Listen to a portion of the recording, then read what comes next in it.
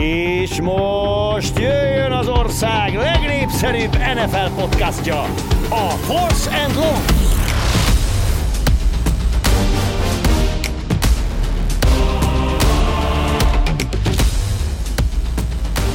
A Baltimore Ravens az életéért küzd, ezzel zárult a hétfőesti rangadó, és ezzel nyitjuk az heti podcastunk, a szokás szerint Budai Zolival, én Bencsics Márk vagyok. Szia Zoli! Őrült mérkőzés 47-42. Szia Márk! Kezdem én azzal, ami mindenkit érdekel. Fölteszem a kemény kérdéseket. Mesélj arról nekem, hogy volt-e bármikor olyan egy meccsen, hogy hívott téged a természet? És valahogy ezt meg kellett oldani. És hogyan oldottad meg? Hát ez egy rohadt érdekes kérdés. Ilyen drámai mosdóba menekülést sosem produkáltam. Meccs előtt nagyon kellett, nem tudtam már elmenni, viszont fél időben kellett. Az a durva, hogy nagyon sokat beszélgettünk erről, hogy mi van, ha meccs közben jön. És volt rá példa, hogy volt, aki elment. Nekem az van, hogy a meccs közben eltűnik, tehát a stressztől, vagy attól, hogy másra koncentrálok. Volt már olyan, bemelegítés közben, hát azért, gyerekek, lehet, hogy el kell mennem. Aztán a mozgástól, ilyesmitől nekem eltűnt. De rohadtul nem így van mindenkinél egyébként. És amúgy lehetett hallani még ilyen sztorikat, egy-kettő ilyen sztorit még amerikai meccsekről, meg amerikai játékosoktól. Tudsz olyat, aki megoldotta a pályán? Hallottam már olyat, aki a pályán esős mérkőzésen megoldotta. De ezt nem NFL-ben, hanem ezt a nem is magyar bajnokság volt, hanem válogatott meccs. Nem válogatott, egy közép-európai bajnokság volt. Szakadó esőben megoldotta ezt, úgyhogy nem kellett levonulnia. De ezt így láttátok az arcán, vagy így jelezte utána? Hát konkrétan most attól, hogy nagyon... Mondta, hogy ne indítsátok el a snappet, mert még van egy kis dolga. Közeledsz a dologhoz. Figyelj, bent álltunk a huddle-ben, lényeg az, hogy szakadó eső volt, tiszta sár volt mindenki. Hívtam volna be a play-t, mert akkor nem no huddle-ben mentünk, és akkor vár. Mondom, mi a baj, Szabi? Ja, kimondtuk a dolgot. Hát ez egy fiktív név. Igen. Kitalált név. Fölhívjuk hallgatóink figyelmét, hogy a valósággal való egyezés, az csupán a véletlen műve ebben a történetben. Várjál. Nézzem, és azt veszem észre. Mondj egy másik nevet. Azt veszem észre Kispistánál, hogy itt lefolyik a sár. Nem viccelek, lefolyt a sár a nadrágján. Úgyhogy én nem tudom képzelni, hogy azért a történelem során már rengeteg ilyen alkalom volt, amikor egy-egy játékos nem tud megoldani a pályán. Azért most már kicsit más időket élünk. Ilyen pályán már nem is futballoznak, de 1000%-ig biztos vagyok benne. De nekem egyébként a kedvencem az ilyen Tour de France és társainál, amikor ugyanúgy menet közben oldalra kicsapják, aztán útközben menetcél hátrafelé megy. Nem tekerés közben tényleg? Aha, simán tekerés közben hátra mennek, hogyha olyan van. Az komoly. Na és mit gondolsz? Hiszel Lamar Jacksonnak, hogy ő nem emiatt ment be a mosdóba? Mert ugye ez a közkedvelt teória, és egyből a meccs után többszörösen megcáfolta, hogy csak görcsölt és infúziót kapott, hogy minél több folyadékhoz jusson, minél gyorsabban, hogy ne görcsöljön. Nagyon jó, hogy saját maga is próbál védekezni ezzel szemben, hogy ez azért nem így volt. Figyelj, az abból kiindulva egyébként, hogy azon a meccsen mennyit futott, mennyit mozgott, mennyit menekült, egyébként el lehet képzelni. Tehát simán el lehet képzelni azt, hogy... Mármint a görcsös sztorit? Vagy az, hogy... A görcsös sztorit is. Csak kérdés, hogy lenne görcsölt fel a teste. Nem. Tehát, hogy az is egy hihető fonal. Nem tudom, nem is feltétlenül kell tudni, mi a valóság, de maga a sztori, az, ahogyan visszajött, szerintem egyértelműen egy új szintre emelte azért ennek az egész meccsnek az egészen fordulatos történetét. De erről majd beszélünk később. Mielőtt kőpapírolóznánk, előtte említsük meg még egyszer, hogy van egy nagyon jó ötletünk mindenkinek karácsonyi ajándéknak, amit az nflkönyv.hu honlap címen meg tud magának rendelni. Ugye Faragó Ricsi és Galai Galuska Lászlónak az NFL-es könyve, ami az NFL első 100 évének a történetét foglalja magában, írja le a legemblematikusabb játékosok, a franchise-ok történetei, az összes szezonnak a története, és nagyon sok érdekes történet van benne, úgyhogy ha még nem rendeltétek volna meg, akkor szerintem érdemes minél előbb, hogy még a fa alá oda lehessen tenni. És Azt? Fa alá? Hát nem azért mondom, az nagyon nagy tartó kéne, hogy a fa alatt elférjem. hát a fát föl kell tenni valami dohányzó asztalra, és akkor bemehet a fa alá. Vastag. Igen, úgy igen. Olyan szép vastag kötetről van szó. Úgyhogy azt hiszem Márkkal mind a ketten egyöntetűen ajánlhatjuk mindenkinek. Márk, te mikor fogsz könyvet írni? Írni? Hát figyelj, olyat nem lehet, hogy írni nem. Mondani, Olvasni talán.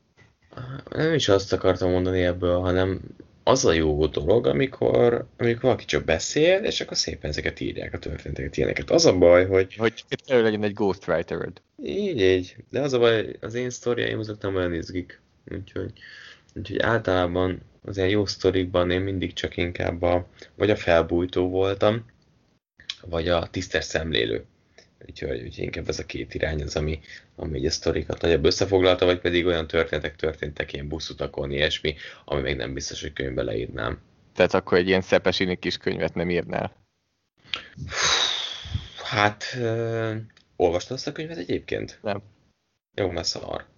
Tehát az a baj, hogy az ember azt gondolja, hogy lehetne jó a könyv, és nem attól, hogy most kit hogyan aláz meg hoz fel, meg ilyesmi, mert szimplán egy jó könyv, de az a könyv nem jó. Az a könyv egyenesen rossz. Na és akkor olyat nem akarsz. Rossz könyvet nem akarsz írni. Na hát én írni nem is akarok. Igen. Tehát szerintem az semmiképpen. Na jó, a külpapírról sikereidről nem fogsz hosszú könyvet írni. Figyelj, te igen, írtál egyébként egy csomót. Tehát írtad a blogot is, ilyesmit, úgyhogy nyugodtan írhatsz egy könyvet. Írhatok rólad egy könyvet? Jó, nyugodtan. Megengeded? Meg. Magyar Brady címmel. Vagy, hát miért? Ugye amúgy az Magyar Brady igazi históriája. És ami mögötte van. Ez mindig mindenhez hozzá kell tenni, hogy és ami mögötte van, mert úgy érzi az ember, hogy akkor nagyon sok háttérinfó és háttértörténet. És egy ilyen nyilat teszünk, és ami mögötte egy nyíl, és akkor mindig megfordítják hátra a könyvet, és akkor és ami mögötte van, és akkor mindig forgatunk. Amúgy ott tartunk múltkor, ez eszembe jutott már, amikor valamikor használtuk, hogy annyiszor emlegetjük ezt már, és annyira rég volt, hogy szerintem nagyon sokan nem értik, hogy honnan jön a magyar Brady kifejezés és a magyar Brady megszólítás. És azt gondolják, hogy ez egy ilyen, te adtad ezt a nevet magadnak, ami amúgy így van. Tehát amúgy ez így van. Tehát kezdjük ezzel, hogy így van. Na, ezek kell a könyv. Elmondjuk azt, hogy igazából én eladtam ezt sztorit, hogy nem én adtam magamnak ezt a nevet, hogy ne gondolja senki azt, hogy ez ennyire komoly az ego. Nem, hát hogyha te adtad volna, akkor csak nem sokan vették volna meg az újságot, hogyha az van a címlapon, hogy a magyar Peterman. Azért, na hát ezért kell csak HFL szinten játszani, mert így azt gondolják az emberek, hogy te jó vagy. Nem?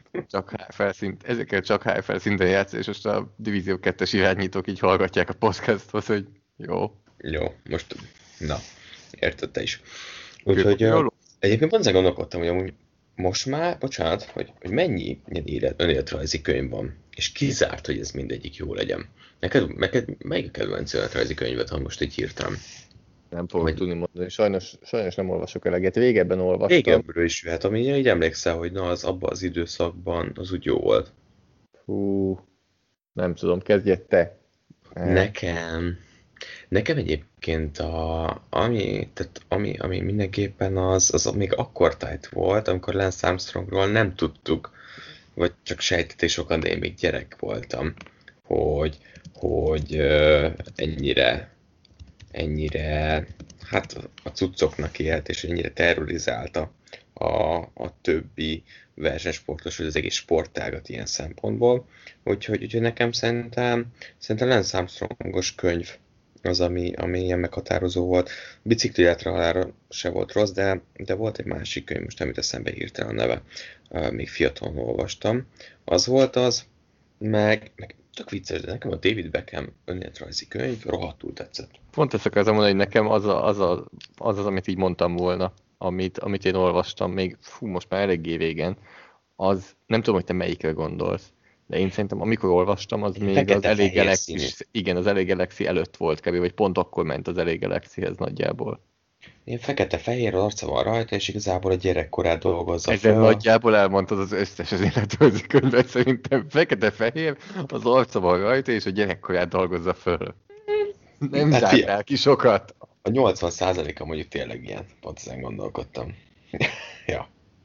Mondjuk most az összes életrajzi könyvet nem. Na jó, mi nem baj. Szuper Levi, kalandjai a kis stadiont az zenédzseni végül is, az is így volt. Jó, hát végül is így kell felépíteni a dolgot. Na, kőpapírolózzunk akkor, hogyha neked a Beckham könyv az így. Akkor beszámolok, jó? Számolj be. De miről számolsz be? A 3 meccsről később fogunk. Na jó, akkor kő, papír, olló, olló. Olló. Na, ilyen még sosem Ez az volt. újra. Ilyen még Ilyen nem még volt. sosem volt. Akkor mehet újra. Ez Kő, volt. papír, olló, Olló. olló. Ezt nem hiszem el. Na figyelj. Na jó. Kő, papír, olló, kő. Olló. Hát, Mekkora puha pöcs vagy. Tényleg benyomtad a követ. Azt gondoltam azért, Komoly hogy megint taktikázás ment. Komoly Jó. taktikázás ment, kérlek szépen. figyelj, tehát, hogy keddest az mindig erről szól. Nincsen meccs ma éjjel, mit szólsz? Nagyon furcsa. Mármint most gondolom nem a... Tehát ez NFL-re gondolsz, és nem a Real Athletic Bilbao-ra. Figyelj, most nem azért mondom. Hétvége, diadal. Hétközben Dalbak ellen diadal. Rá kell jönni, ez a csapat arra van kitalálva, hogy a komoly meccseket komolyan vegye. Nem itt ilyen holmi spanyol csapatok. Hetafe meg ilyenek. De vagyis. Atleti. Ez igen. Na. Ez volt a valaha volt legjobb, amit mondtál az Atletikóra, szerintem. Értem. Igen. Visszavonom. Kezdem, de mivel kezdjem? Van 3, sőt igazából 4-en van, mert van egy vészállításom, úgyhogy kezdjed inkább te. Jó. Ahogy tavaly is, úgy idén is az irányító kérdésem múlik, hogy meddig jut el a Pittsburgh Steelers. Nagyon sokat gondolkodtam azon, hogy a Pittsburgh Steelers valójában milyen csapat. És nem csak abból kiindulva, de ugye volt Big Bennek az interceptionje, amikor egyszerűen röviden dobta meg a labdát. És az volt nekem egy olyan pont, amikor tehát az egész szezonban azt látjuk, hogy nagyon gyorsan szabadul a labdától, rövid passzok, yard after catch-ekre építve az egész, nem nyitják mélységében a pályát, hogy oké, visszajött, a Pittsburgh Steelers vele meccseket tud nyerni, sokkal jobb, mint a csere QB-k, viszont mégis ő adja meg sajnos a plafont ennek a csapatnak. Hát most félig meddig azt mondod el, amit augusztusban is sejtettünk szerintem, hogy korrektül össze van rakva körülötte a csapat. Amivel Sejtettük, de tehát, hogy egy picivel több. De azt gondolom, hogy ebben az elkapó sorban több van. És most de pont az elkapó sor, amit cserben hagyja. Pont ezt akartam mondani most, hogy én nem abban látom, hogy a esetben 5 passzok elejtése, meg az ilyenekből kell kiindulni. Hát a Johnsonnak a labdaejtései miből indulnak? A 4, tehát a screen. De ez az offense, erre van fölépítve az offense. Tehát, hogy de ez offense nem csak ebből kell, hogy álljon. Tehát az a kérdés. De az nem Big Ben nekem, pálya, hogyha így van fölépítve az offense. Na és ez nem tiszta, hogy Randy Fichtner idén teljesen átszapta ezt az offense ilyen szempontból. És azt nem tudom, hogy tyúk vagy a tojás. Amikor látják azt, hogy Roethlisberger hosszú passzai nem elég jók, és tudják, hogy erre már nem lehet építeni, ezért mennek ebbe az irányba. Tény, hogy vannak az elejtett labdák, de azt gondolom, hogy nagyon bekorlátozódott a Steelers játéka. És azt gondolom, hogy ez azért is van, mert Roethlisberger hosszú passzai már nem olyanok. És oké, Claypool felé mennek a hosszú játékok, de hát több defensive pass interference hoznak belőle összeszinte, mint nagy játékot. Amúgy összességében egyetértek veled, de nem érzem azt, hogy ez nagy változás lenne a korábbi időszakhoz. Ugye nem láttuk? Tehát, hogy az volt nehéz, nem voltak kihívások. Bigben nem láttuk 2 éve már szinte. Ja, azt hittem, akkor az idei szezonra gondolsz, hogy a szezon első felében nem láttuk, mert nem voltak nagyon kihívások, ahol jól kellett volna, hogy játszon, vagy ő neki kellett volna megnyerni a meccseket igazából, mert inkább egy általánosságban. Igen. Amúgy azt mondom, hogy akkor egyetértek. Most gondolkozom, hogy mit hozzak, mert van nekem is egy Steelers-es, de akkor ellevem azt a Steelers-est attól még. Jó. A Pittsburgh Steelers lesz az első csapat a 3 AFC északbeli csapatból, amelyik bejut a rájátszásba, aki ki fog esni. Tehát bejut a Cleveland is, bejut a Baltimore is, és a Pittsburgh fog kiesni először. Mind a 2 csapat fog menni egy kört. A másik 2. Tehát, hogy mindkettő fog menni. Nyilván ehhez, tehát ez nálam nagyon komoly feltételes dolgok vannak. Az egyik az, hogy a Buffalo-val a harmadik csapat kerüljön szembe, tehát a harmadik wildcard csapat, ne a Cleveland-Baltimore, hanem a harmadik, amelyik lesz, mert a Buffalo szerintem erősebb nagyjából az összes csapatnál, aki a wildcard meccset fog játszani. Tehát a Kansas City mögött nálam a Baltimore második, bocsánat, a Buffalo második, és akkor az egyik AFC északcsapat kiejti a Pittsburghet, a másik pedig a Tennessee-t. Nagyjából ezt mondom. És ez azért gondolod, mert a Steelers nem annyira jó, mint ahogy... Jelenleg a Steelers, hogyha most csak az elmúlt 2 hetet nézzük, és nyilván ilyet nem lehet, és lehet, hogy januárban teljesen más lesz a helyzet. De szerintem Ha lehet. elmúlt 2 hetet nézzük, akkor a Pittsburgh a harmadik legerősebb csapat az AFC északban. Tehát, hogy szerintem simán lehet ezt mondani, és azért gondolom azt, hogy ezt lehet mondani, mert most már ott vagyunk a kanyarban. Tehát, hogy 3 forduló most azt mondod, hogy lehet mondani azt, hogy az elmúlt 2 hetet nézzük, de azt is mondod, hogy lehet mondani, hogy az AFC észak harmadik legerősebb csapata csak a Pittsburgh. Ezen tökre gondolkodom. Ugye a Ravens-t nyögvenyelősen verték meg, izzadtak. Egy nagyon-nagyon így. Cseve Baltimore-t. Így. A következő 2 meccset ugye elbukták, és nem futballoztak jól támadó oldalon. Nem tudtak. Tehát egyébként tök durva, de a Covid tökre bevert nekik teljesítmény szempontból. Az ott az offense közel sem teljesít úgy. Nem tudom, hogy ezt most lehet arra fogni, vagy nem, de így tökre elválasztható egyébként a teljesítményük. És értem, amiért azt mondod, hogy a mostani Baltimore-Cleveland meccsen mindkét csapat oda tette a maxot, nem volt tökéletes érte, úgy oda tették a maxot, és előtte lévő héten a Baltimore úgy hozta a meccset, ahogyan kellett, ahogyan tudták. A Cleveland Browns pedig egy jó futballal, egy félidényi futballal is tudták hozni. Igen. Mi a te második állításod? Az én második állításom az, hogy a Vikings és a Bears egymást fogja elütni a rájátszástól. Ezt úgy értem, hogy ez nem pontos, de amelyik csapat kikap, az onnantól befejezte. Az Arizona Cardinals van még, aki úgy oda jutott reálisan. A Chicago Bears játszik a Vikings-al, Jacksonville-el, Green Bay-el az utolsó fordulóban, tehát azt gondolom, a Jacksonville-t még ha meg is veri, a Green Bay ellen szerintem a Bears nem fogja tudni hozni a meccset, és akkor az azt jelenteni, hogy ha kikap a Vikings-tól, akkor ugye adja magát, hogy 6-10-zel áll. 7-9, vagy 6-10-el, bocsánat, akkor áll 7-9-el. Viszont ha megverné a Vikings-ot és a Jacksonville-t, akkor ugye 8-8 is kisülhet, amit tegyük azt, hogy az szerintem akár egy hozható eredmény. A Cardinalsnál, ami érdekes, az, hogy ők 7-6-tal állnak, Eagles, 49ers, Rams, ebből azt gondolom, az utolsó lesz a legneccesebb, és innentől kezdve pedig az van, hogy az Eagles 49ers ellen, én azt gondolom, hogy 2 győzelem neki akár elegendő is lehet, a legjobb vonal.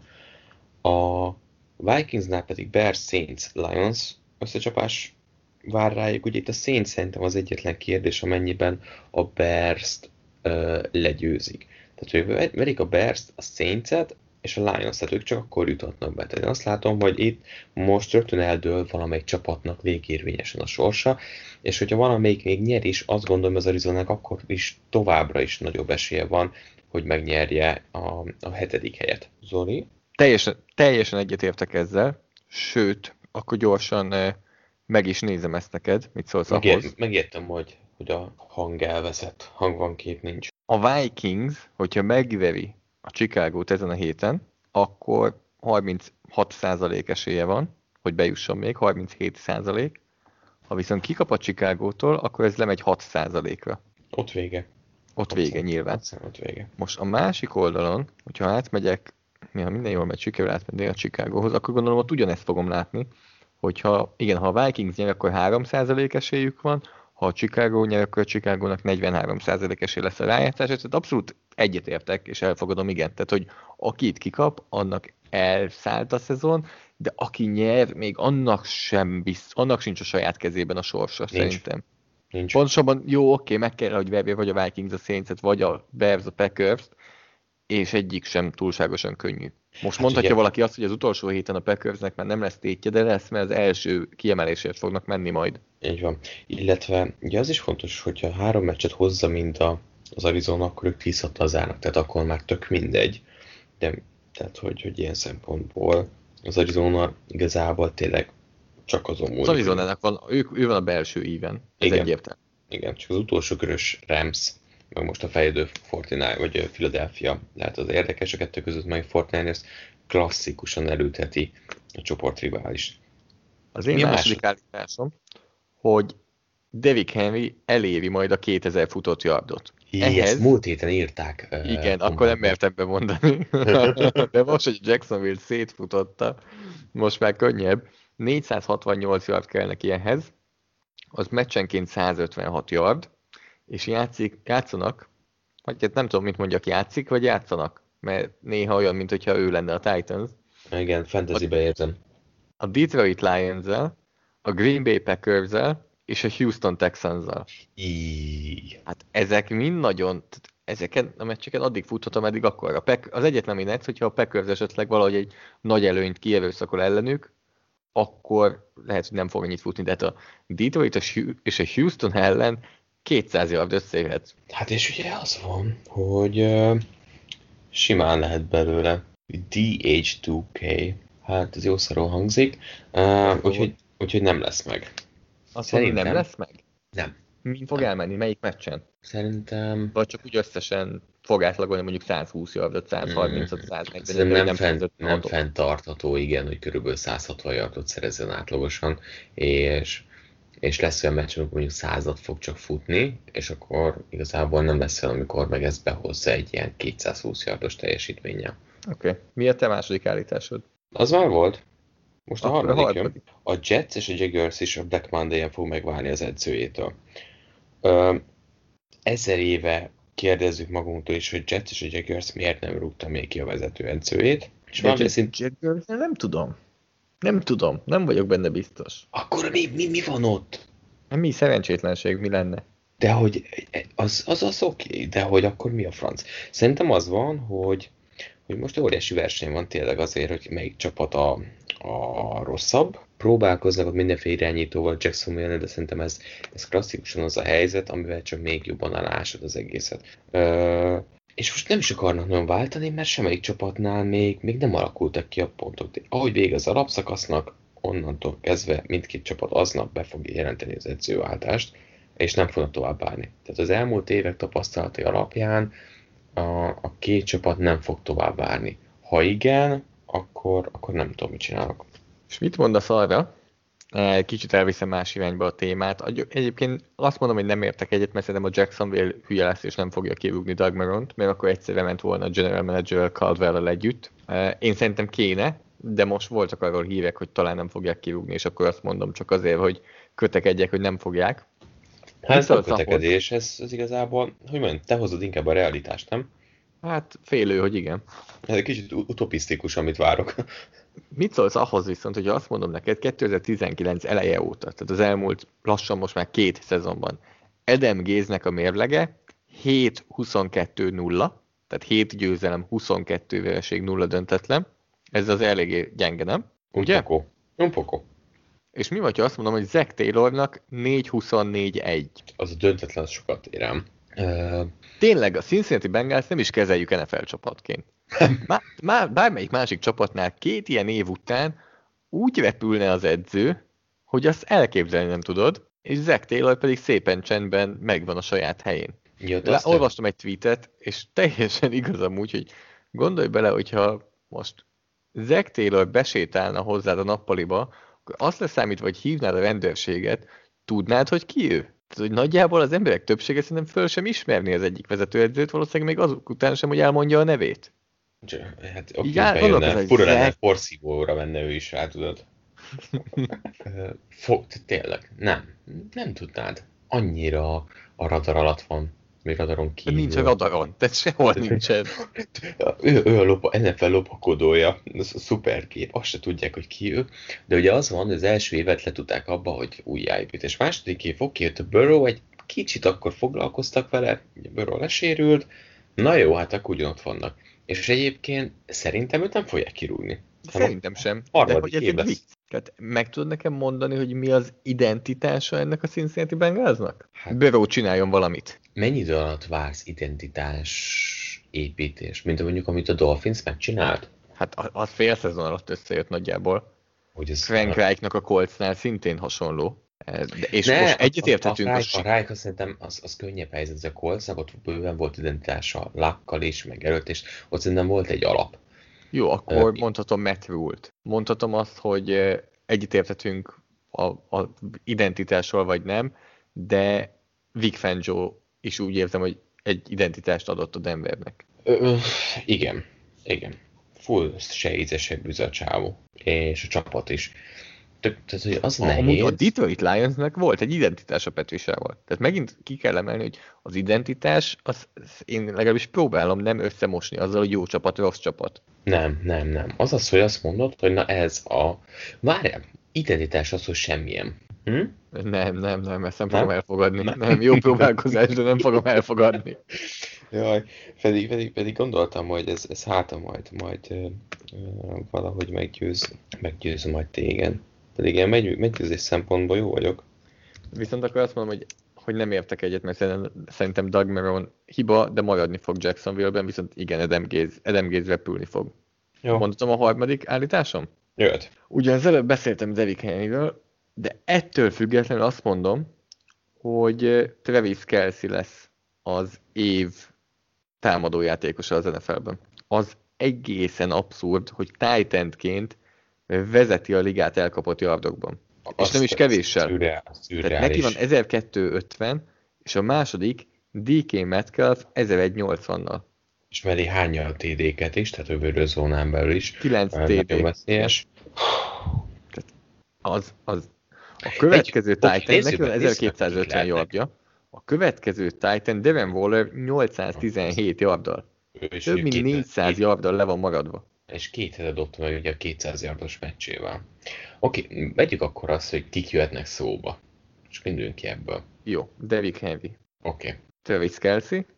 Oké. Patrick Mahomes. Aaron Rodgers. Davante Adams. És így a végére értem. Igen. Én azt gondolom, hogy a két QB közül szerintem el fogja vinni. Aaron Rodgers lesz szerintem. Szerintem egyik sem annyira domináns, az MVP címet egyértelmű valamelyikőjük meg fogja kapni, de egyik sem annyira domináns, hogy elvigye a támadójátékos díjat is. Nem volt még soha Titan, ugye? Nem, soha. Amúgy menő lenne. Tehát én támogattam, megvettem a dolgot, mert Kelce-ről tényleg más szinten kell beszélni az idei szezonban.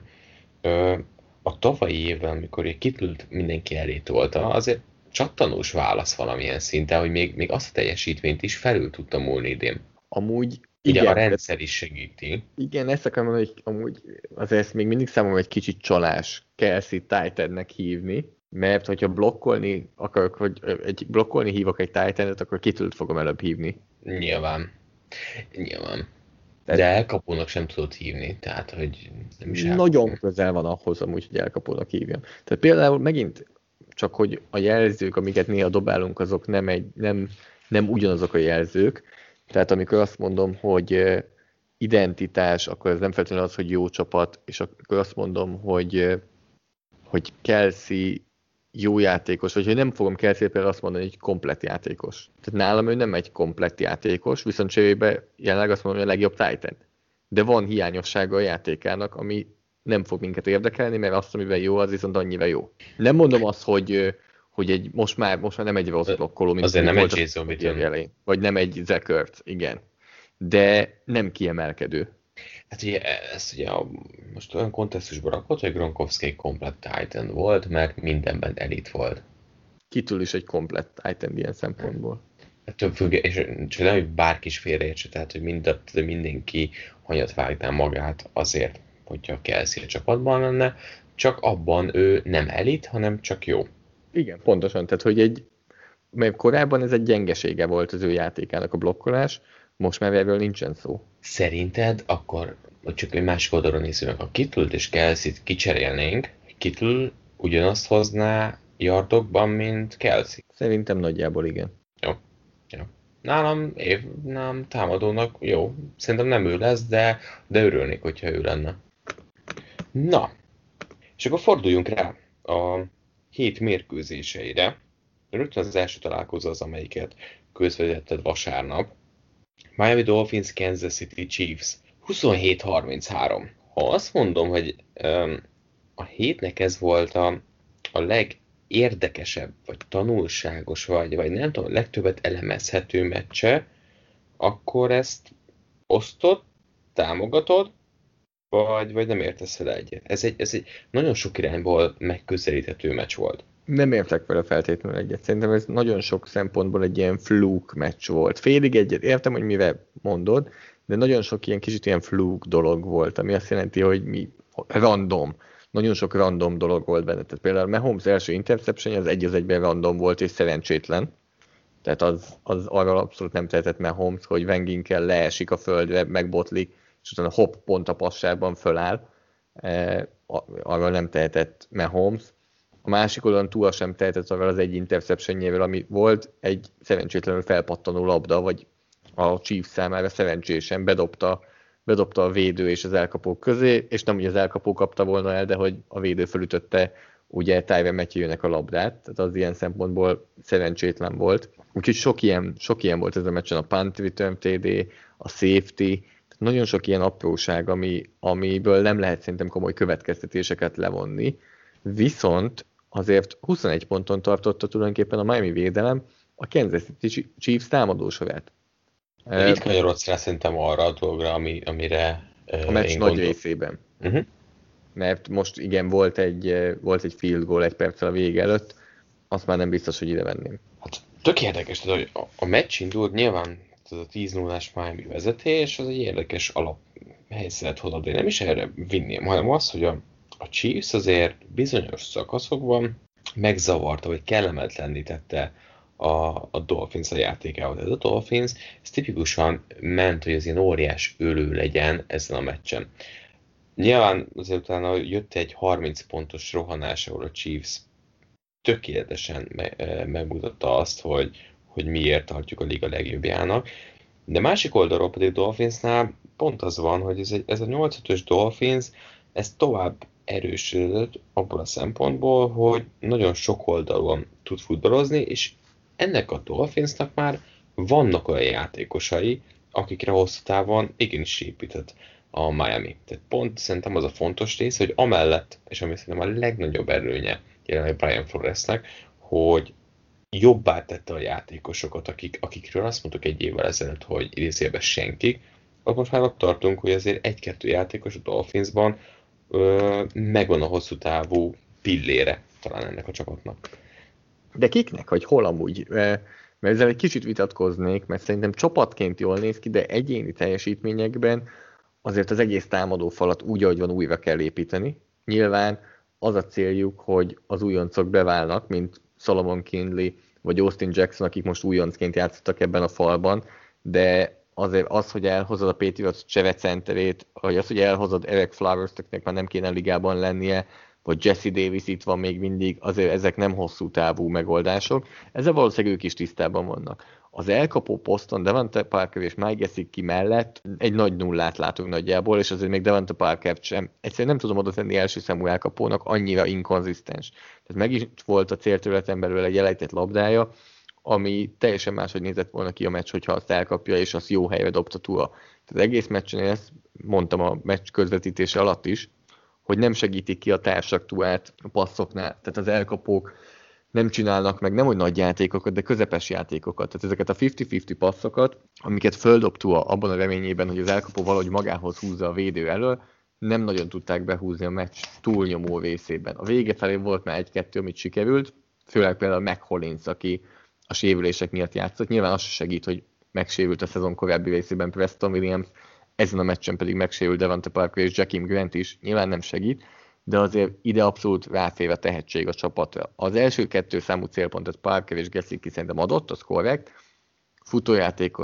futójátékos, oké, és Tua pedig, amúgy Tuáról, majd mindjárt beszélünk, mindjárt kitérünk Tuára. A védelmi oldalon, ott ugye egyértelmű, hogy a secondary az például nagyon egyben van, és nagyon korrekten néz ki, tehát McCain-nel, aki sérülés miatt lement, és egyből touchdown-t is kaptak, Byron Jones, Xavier Howard, egy nagyon jó cornerback duó, talán a legjobb cornerback duó az egész NFL-ben, Eric Rowe safety poszton teljesen jó, viszont előttük megint nem érzem azért azt, hogy lennének óriási egyéniség. Most nyilván nem volt ez a meccsen Kyle Van Noy, aki nagyon szép szerepet csinált magának ezzel a linebacker / szélső passzsietető pozícióval, amit csinált magának.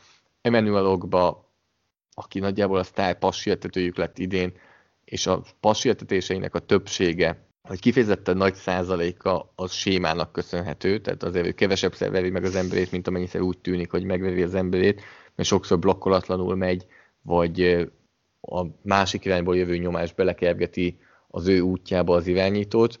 Tehát azért itt még bőven lehet fejleszteni azért a játékos kereten, én úgy érzem. Igen, viszont hogyha azt nézzük, hogy egy New England Patriots milyen védelemből csinált liga elit védelmet, ha hosszú távon nézzük, és mondjuk, hogy Flores milyen irányba próbálja ezt vinni, akkor azt gondolom, hogy nagyon sok esetben azt mondjuk, hogy rendszer. Viszont a másik oldalon meg pont azt látjuk, hogy nem mindig a sztárok idézőjelben, persze, igen, leesik az, hogy neked annyi Aaron Donaldod, oké. De pont azt mondom, hogy jelenleg ez a védelem, a védőfalban nincsen sztár, de ez egy pont egy ilyen stabil front, és a defensive backshop pedig nagyon jó. Tehát azért ez NFL szinten abszolút kiemelkedő. Az, hogy köztük linebacker fronton kik játszanak, szerintem pont ez az, ami hát lassan már nem hogy másodlagos, hanem szinte harmadlagos. Úgyhogy ilyen szempontból én pont azt látom, hogy ez a csapat a stabilitásra, és azzal, hogy Howard a liga legjobb cornerback-je kb. Az idei szezon nézve, és Johnson nagyon jól futballoznak, kiegészülve azzal, hogy igen, azt mondod, hogy Opa és Lawson, és szerintem pont ott volt a kulcs, hogy a rendszerből fakadóan érintetlenül jön, ezt akarja a Dolphins ezzel a csapattal, és szerintem ez a csapat pont ezért halad jó irányba, mert ahogy mondtál, identitás. Meghozta Flores az identitás, belerakta ezeket a játékosokat, olyan karaktereket, akik lehet, hogy nem a legjobbak, de bizonyos posztokon elétek, a többiben pedig a fegyelmezettség az, ami mellé feljött, és ez egy rohadt jó alap. Támadó oldalon az, hogy Gesicki az elmúlt 3 évben, és beszéltünk korábban is, a Titanek nem mindig első második évbe érnek be, de az, hogy idén felnőtt a top Titan-ek szintjére, azt hiszem egy rohadt fontos pozíció, és ez Tuának is hosszú távon egy olyan segítség lehet, aminek pont meg kell találni azt a részét, hogy Gesickit minél jobban bevonják a támadójátékba. És ebbe óriási potenciál van szerintem, mert sokszor én azt érzem, hogy egy jó Titan sokszor megközelíti egy VR1-nek a fontosságát, hatékonyságát minden szempontból. Parker hullámzó, igen, ez tény, de pont azt gondolom, hogy nem kell túl sok ebbe a támadó oldalba, és én azt nézzük, hogy a fiatalok, amiket említettél, kell, hogy fellépjenek, de én pont azt látom, hogy amit ők el akartak kérni ebben az évben, azok az alapok, azok megvannak. Start 1-2 év alatt nem fog szerezni. Tehát azt drafttal tud hozni még 1-2 szabadügynök mozgással, amit azért tavaly is eléggé aktívan csinált a Dolphins. Tehát én pont azt látom, hogy az alapokat nagyon stabilan lerakták, és ezért tudnak így futballozni az idei szezonban. Úgyhogy nálam például pont az van, hogy és pont azért, amilyen Flores, és amit mutat, és amit mutatott a New Englandnél is, nyilván ez egy teljesen más kép, de pont ezt látom itt is megvalósulni. Ez nálam bíztató, és én pont azt érzem, hogy az alapok azok nagyon rendben vannak. Nem, az egyértelmű, hogy jó irányba mennek, és jó lépést tettek. Egy természetes lépést. Tehát azt a lépést tették meg idén, amit nekik meg kellett tenni. Úgyhogy jó irányba mennek, ezzel egyetértek, csak nem érzem azt, hogy azért szerelne elitjátékosokkal, ami pont valószínűleg inkább a csapat dicsérete, hogy így is ennyire jól játszanak. És akkor most térnék vissza egy kicsit Tuára, pontosabban Tua Tagovailoára, megint ebben a közvetítés alatt megint jó sokan megjegyezték, hogy nincsen N betű a nevében Tua Tagovailoának, ami tényleg nincsen leírva, de így kell ejteni, de nagyon sok embertől megkaptam, hogy nem így kell ejteni. Ehhez képest Tua így ejti, úgyhogy én nem tudom, szerinted neki higgyek, vagy másoknak? Nekem higgyél. És te hogy ejted? Tagovailoa. Akkor neked hiszek, mert te hasonlóan ejted, mint ahogy ő ejti. Ez biztos véletlen. Na tehát erre visszatérve egy kérdést tennék föl neked részben, hogy Tuával kapcsolatban az elvárásainkat nem homályosítja el nagyon Herbert és Burrow teljesítménye idén. Nem tolja el nagyon magasra a lécet, és nem tekintünk-e úgy, hogy miért nem vagy jobb, miközben Tua Tagovailoa igazából egy jó újonc irányító teljesítmény nyújt, a semmi extrát, amivel nincsen baj egy újonc irányítónál. Nagyon érdekes ez, de egyébként ez tök jó megközelítés, és pont azért, mert Herbertnek az, ami működik, és hogy megtalált a Chargers, hogy mi az, ami hatékony, az tipikusan az, amit imádnak, és amit szeretnek, és ami látványos. Tuától nem feltétlenül ezt várják, mint Herberttől. Tehát teljesen más a rendszer, mást kínál egyébként az irányítójának. Én sokkal inkább azt érzem a Dolphinsnál, oké, ez a meccsen majdnem 50 passz kísérlete volt, de pont azt érzem, hogy nem akarnak mindent a vállára tenni, mint ahogy érted, egy Bengalsnál Burrowra rakod, igazából meg akarod tudni minél előbb, hogy milyen, plusz a védelemre nem számíthat, special teamre nem számíthat, egész csapat gyenge. A Chargersnél pedig Herbert rakétái ezzel az elkapós sorral, az egy tökéletes meccs, és az egy iszonyú jó felismerés volt, hogy ezt kell nekik tenniük és futballozni, tehát kettő összeáll. Tuánál inkább ez az egyik része, a másik az, hogy még szerintem mi sem tudjuk, meg senki sem tudja elhelyezni őt ezeken a meccseken. Tehát volt egy rossz kezdés, de Herbert sem kezdett tökéletesen az első meccsen, sőt, mai napig vannak azért gyenge meccsei Herbertnek, csak elhomályosítják azok a hosszú. Ezt most úgy mondtad, mint hogyha évek óta játszol az NFL-ben, hogy nem, még a mai napig vannak gyenge meccsei. Csak ugye elfelejtik az emberek a nagy tidik mellett, hogy attól még nem feltétlenül. A New England ellen. Igen. Tehát azért van egy ilyen rész, és Tuánál ez igen, ez elhomályosítja, másfelől meg te is, vagy nem tudom, én azt érzem, hogy még a tanulási fázis olyan szakaszában van, hogy még nem volt meg az Unleash the Beast, ami lehet, hogy nincs is meg benne. Pontosan, tehát nyilván szeretnéd, hogy jobban játszon, már most az első meccsétől szeretnéd, hogy megváltsa a világot, de nincsen feltétlenül baj akkor, hogyha még nem váltja meg a világot az első évében. Jövőre már valami szintlépést kell mutatnia, mert ha az irányítót nem Josh Allennek hívják, akkor nem nagyon láttunk olyat, hogy valaki a második év végéig nem volt jó, és utána hirtelen jó lett. Tehát akkor már valamit kell mutatnia, ugye akkor lesz, amit mindig elmondanak közhelyek, egy egész éve a rendszerben, egy egész edzőtábor, egy újabb edzőtábor, sőt igazából az első igazi edzőtábor a Covid miatt, ami a csapatnál lesz. A kontinuitás meg lesz, ami ugye a kedvenc szavunk, hiszen minden bizonnyal azért ott fog majd egy támadó koordinátor. Hát a kontinuitás használatában nincsen nagyon kontinuitás nálunk. Tudtam, hogy innen akarod megközelíteni a dolgot.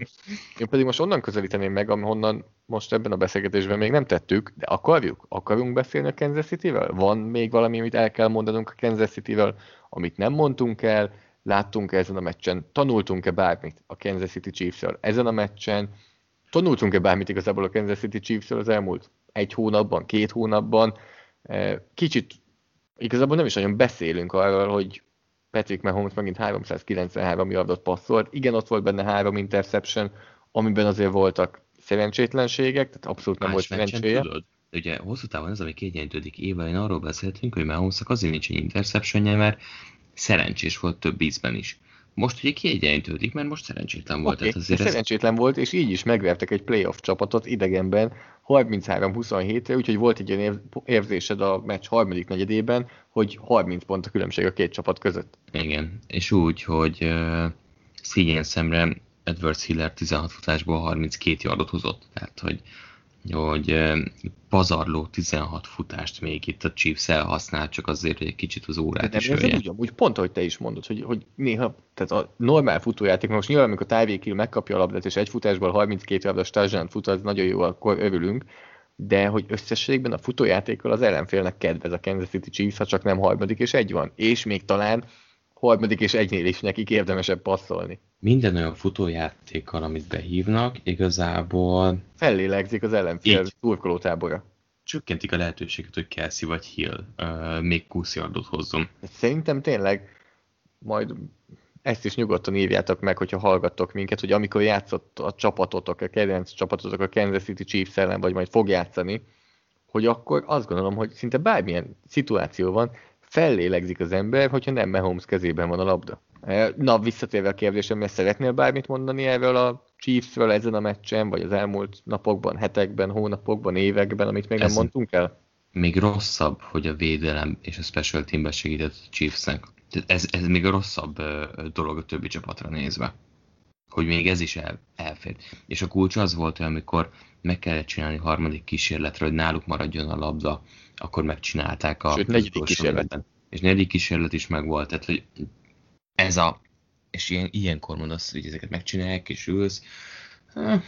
Ja, igen, Chiefs. Amúgy a Chiefs egy annyira okos csapat abban a tekintetben, hogy szerintem senki nem gondolja azt igazából, hogy erős védelmük lenne, vagy egy jó védelmük lenne, vagy egy liga elit védelmük lenne. De szerintem mindenki tisztában van azzal, hogy ebben a védelemben, amit mindig elmondunk, amikor a védelemről beszélünk a 2020-as NFL-ben, benne vannak a nagyjátékok és a labdaszerzések. Megint, és kik a vezérek, amúgy ez nagyon érdekesen kijön. Ugye Chris Jones, aki megcsinálta a sacket, Tyrann Mathieu, aki megcsinálta az interception-t, tehát ez a kettő játékos akkora playmaker, aki bármelyik csapatba beférne, a legerősebb védelmekbe is, és mellettük van, hogy Bashad Breeland fölüt egy labdát, van, hogy Charvarius Ward fölüt egy labdát, van, hogy Frank Clark odaér és megcsinál egy sacket, van, hogy például Daniel Sorensen megcsinál egy tackle-t, nem mindig, de van olyan néha. Tehát mindenkinek más a nagyjáték, mindenkinek máshol van a küszöb ahhoz, hogy mi számít nagyjátéknak. Úgyhogy ez egy nagyon 2020-as defense, és az, hogy most, és most arra reflektálok, amit mondtál, hogy még a védelem is hozzáteszi a magáét, hogy ez a Chiefs, ez nem egy meglepő, hogy szereztek egy interception-t, vagy nem egy meglepő, hogy szereztek egy safety-t. Újra az eszedbe jutott. Újra. Hogy ez is tud segíteni, ha kell. Így van, hogy újra eszedbe jutott, hogy ja, még ez is ott van. Még ezt is tudják, és ez a legkeményebb része, igen. Úgyhogy a Chiefsről összességében én ezt látom, hogy pont emiatt 2020-ban ettől komplett a csapat. Következő héten a Miami Dolphins a New England Patriots-ot fogadja már. A Dolphinsnak azért illene megnyerni ezt a meccset, mert kell. Tehát nekik ott tartunk, hogy kellenek most. Nagyon közel vannak a rájátszáshoz, de meg kell, hogy tegyék még ezt az egy lépést, és 3 rájátszásra hajtócsapat, vagy 2 rájátszásra hajtócsapat ellen játszanak a hátralévő 3 meccsen, a Patriots ellen, a Las Vegas Raiders ellen és a Buffalo Bills ellen. Kifejezetten nehéz sorsolásuk van, és például most a New York Times becslése szerint 50% alatt van az esélye, hogy bejutnak a rájátszásba. Hát igen, és főleg azért necces ez, mert a Ravens alulról nagyon keményen teper.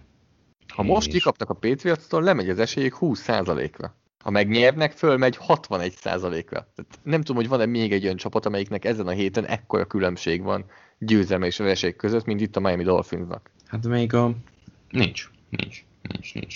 Most lefuttattad a fejedbe a összes szimulációt.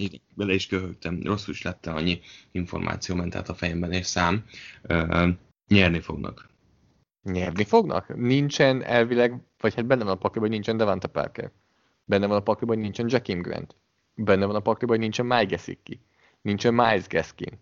Ez az a helyzet, ahol ki kell mondani, hogy nyerniük kell. És nem tudok ezzel ellen mondani. Tehát a Patriots, ugye felmerült még irányító kérdés is, de nem ez a megfelelő idő Bill Belichick szerint, hogy erről beszélnek. De a Dolphins... Bill Belichick újonc irányító ellen. Értem. Inkább abból közelíteném meg, hogy ez a Dolphins egy jól felkészített csapat. Ez egy jól edzett csapat. És ez a fajta stabilitás hozza azt nekik, hogy az ilyen meccset hozni fogják. Én nagyon nem tudom. Hát én sem, ezt kell mondanom. Akkor én azt mondom, hogy New England. Jó. De a Dolphinsnak tényleg nyernie kell. És jó lenne, hogyha ez a Dolphins bejutna a rájátszásba, de én azt mondom, hogy most a New England meg fogja őket lepni. Ez mennyire furcsa így kimondani. Hát, új évtizedet élünk, úgyhogy el kell fogadni ezt. Vagy hát mondhatjuk azt is, hogy 2020-ban semmi sem furcsa. Ez is. Ami már csak kicsivel több mint 2 hét van, remélem a 21 azért már nem erről fog nekünk szólni. A Kansas City Chiefs meccsét pedig közvetíteni fogjuk, hiszen ők a New Orleans Saints ellen játszanak majd vasárnap este. Úgyhogy áttérhetünk a második meccsünkre, amit szintén az AFC-ből hoztunk, szintén egy AFC kelet csapat, és egy olyan csapat, amelyik a fordulót még úgy kezdte, hogy vezette a konferenciát, és az első kiemelt helyen volt az AFC-ben, hát most már nincs ott. Hát és nem is az a probléma, hogy nincs ott, hanem az, hogy nem is hanem a második verességgel szerintem sokkal több kérdés merült fel, mint a Washington Football Team ellen. Annál a vereségnél oké, azt mondtad, hogy Belecsúszott egy. A Football Team védelme azért sokkal jobb, mint amennyit beszélnek róla. De 15 pont a Bills ellen, és rossz futball. Tehát ez egy rossz futball volt a támadó oldalon. Ugye úgy indult az egész, hogy az első 5 labdabirtoklás mindegyik punt volt. És a TD-nél is, amit szereztek, összesen 30 yardot kellett megtenniük. Az egész mérkőzésen a Pittsburgh Steelersnek egyetlen egy drive volt, ahol picivel több mint 30 yardot szereztek. A 78 yardos TD drive a meccs végén, azon kívül leghosszabb drive-juk 34 yard hosszú volt. És oké, a meccs eleje ugyanilyen, vagy még rosszabb volt a Buffalo-nál. Ez a ilyen havas esős időjárás, nem igazán kedvezett labdaejtések voltak, hibák voltak. Sokkal inkább a védelmek domináltak, ami tökre eltérő volt, mert a Buffalo Bills, de a Pittsburgh Steelersnél a pass rush volt a lényeg. Az első fél időben agyba-főbe blitzeltek, egy-egyelni pár arcokat nyertek. Mitch Morse, amikor lejött, tényleg szétszakadt az a támadófal belső része. A Buffalo Bills meg egyszerűen nagyon sok esetben csak hagyta, hogy a Pittsburgh Steelers saját maga megnehezítse a dolgát. Gondolok itt az elejtett labdákra, gondolok itt a nem jól megdobott passzra. Tehát az elején a Pittsburgh Steelers azért saját dolgát nehezítette meg, aztán utána az egész mérkőzésre igaz volt. Szinte nem volt náluk a labda. Tehát az egész meccs nagyon érdekes volt. A Steelers támadó egysége borzasztóan teljesített. Ugye megint jöttek az elejtett labdák. A meccs elején a Johnson 2 dropjánál, figyelj, tehát hogy így, és milyen dropok voltak. De ez a bajom úgy, hogy ezt az elkapó brigádot mi dicsértük eléggé sokat, hogy ez egy jó elkapó brigád. Ehhez képest most Deontay Johnsonnak 2 elejtett labda, Erik Ebronnak 1 elejtett labda, Deontay Johnsonnak van messze a legtöbb elejtett labdája az egész NFL-ben, már 12 van ebben a szezonban, Erik Ebron is azért próbál felzárkózni hozzá elég gyakran, és elmondtuk, az elején az állításodnál beszéltünk erről, hogy a Pittsburgh Steelers támadósora nagyon nagy részben arra épül, hogy gyorsan megszabadul a labdától Ben Roethlisberger. Így viszont kb. Duplán fájnak ezek a droppok, mert ezek a rövid passzok kellenek, hogy jönjenek. Mert hogyha nagy passzokra építünk, akkor 3 passzból, ha csak 1 jó, akkor már haladunk előre. De rövid passzokra építünk, és 3 passzból csak 1 jó, akkor nem fogunk előre haladni, sőt, ha 3 passzból 2 jó, akkor se fogunk first down szerezni, hogyha ilyen rövid passzok vannak. És a másik, hogy volt 21 elkapásuk a Pittsburgh játékosoknak, összesen 3 elhibázott szerelés. Tehát, hogyha egy csapat ennyire az elkapás utáni teljesítményre épít, akkor a legfontosabb az, hogy elkapják a labdát, a második legfontosabb az, hogy utána hozzanak yardokat. És egyik se jött igazán. A szezonkori szakaszában ez azért sokkal jobban jött, ez az egyik rész. A másik rész pedig az, hogy igen, tehát pont az a kulcs ebben, hogy Roethlisberger gyorsan szabaduljon a labdától. Hát konkrétan az egész Pittsburgh Steelers gyorsan szabadult a labdától, mert pántoltak folyamatosan orva-szájba. De pont ez a probléma ezzel, hogy azért Claypool-al, Smith-Schusterrel, tehát nagyon érdekes Smith-Schuster egyébként ebben az offenszben.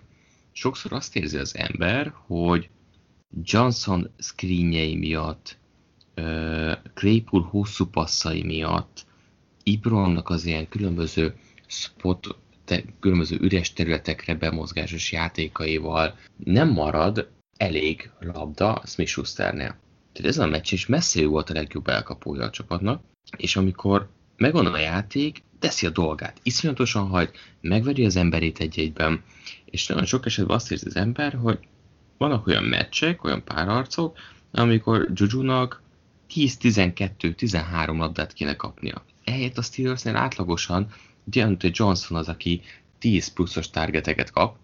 Hozzáteszem egyébként, amikor elkapja a labdát, pontosan látszik, hogy a Steelers miért akar építeni rá. Azért ez a tempó, az a sebesség, az óriási potenciált rejt magában, de amikor 2 labdát a meccs elején elejt, lecserélik, érted már, hogy mögött ott van Washington, és él a lehetőséggel. Kicsit kötözködni fogok, vagy kötekedő kérdést fogok föltenni, ami visszautal arra, amit beszéltünk már ebben a podcastban. Mi ennek a Pittsburgh támadósornak az identitása? Gyors, rövid passzok és futójáték? Mert igazából ez nem fog működni, hogyha az elkapók elejtik a labdát, és hogyha nem megy a futójáték. Vagy, és mert van olyan identitás, létezik olyan identitás, meg kérdezem, hogy van-e? És van? Identitása?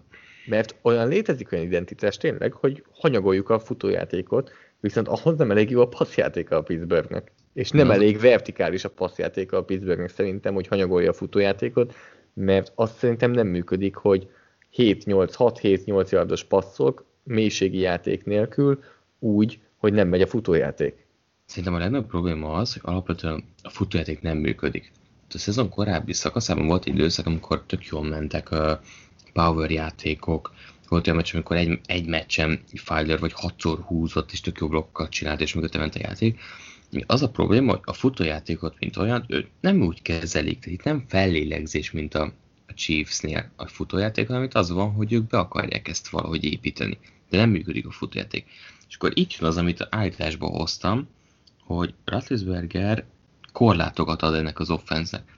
Szerintem ez az offense pont lehetne Herbert-tel egy olyan offense, mint a Chargers-é stílusban. De akkor tulajdonképpen a vertikális mélységet hiányolod belőle? Igen. Hogy megnyújtsák a Igen.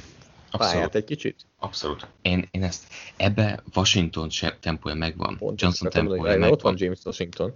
És ott van Claypool is. Mindegyiknek megvan erre a képessége, és itt van, hogy nem teljesen tiszta, hogy ez most csak Roethlisberger, vagy Fickneré, de meg tudod nézni, tudsz statisztikát nézni, hogy milyenek voltak Roethlisberger hosszú passzai idén.